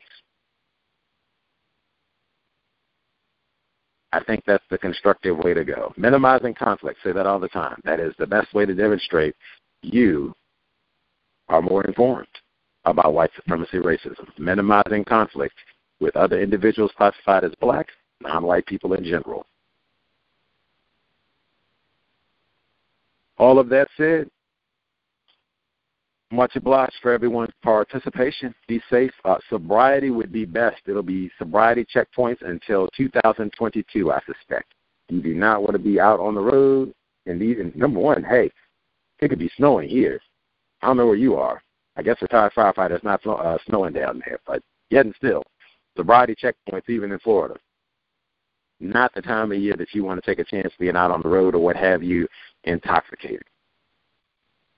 In addition to being sober, not the time of year to be having verbal confrontations with strangers. There's so much craziness happening right now. You should be thinking this fella, male or female, could be armed. If you did not leave your residence prepared for an armed conflict, like fight to the death, exit, not even worth it, that person could have an entire armed entourage at the ready. You just came out of your house to get Funyuns. If you're going to be driving, you are sober, you are buckled, you are not on the cell phone. We need all of our attention so we know what's going on, and we're trying to do the small things that we can to minimize contact with race soldiers. Kyle Rittenhouse, badge or no. That's it, Creator. We ask that you help us remain patient with other black people, victims of white supremacy. We ask that you help us remain patient with ourselves. Remind us to demonstrate the highest levels of black self-respect at all times, in all places, each and every time we are in contact with another black person. It has been time. Replace white supremacy with justice immediately. Cal signing out. Thanks all for tuning in. Nigga, you so brainwashed. I'm a victim, Your brother. problem. You're a victim. I'm a victim of 400 years of conditioning. Shut up. The man has programmed my conditioning. Even my conditioning has been conditioned.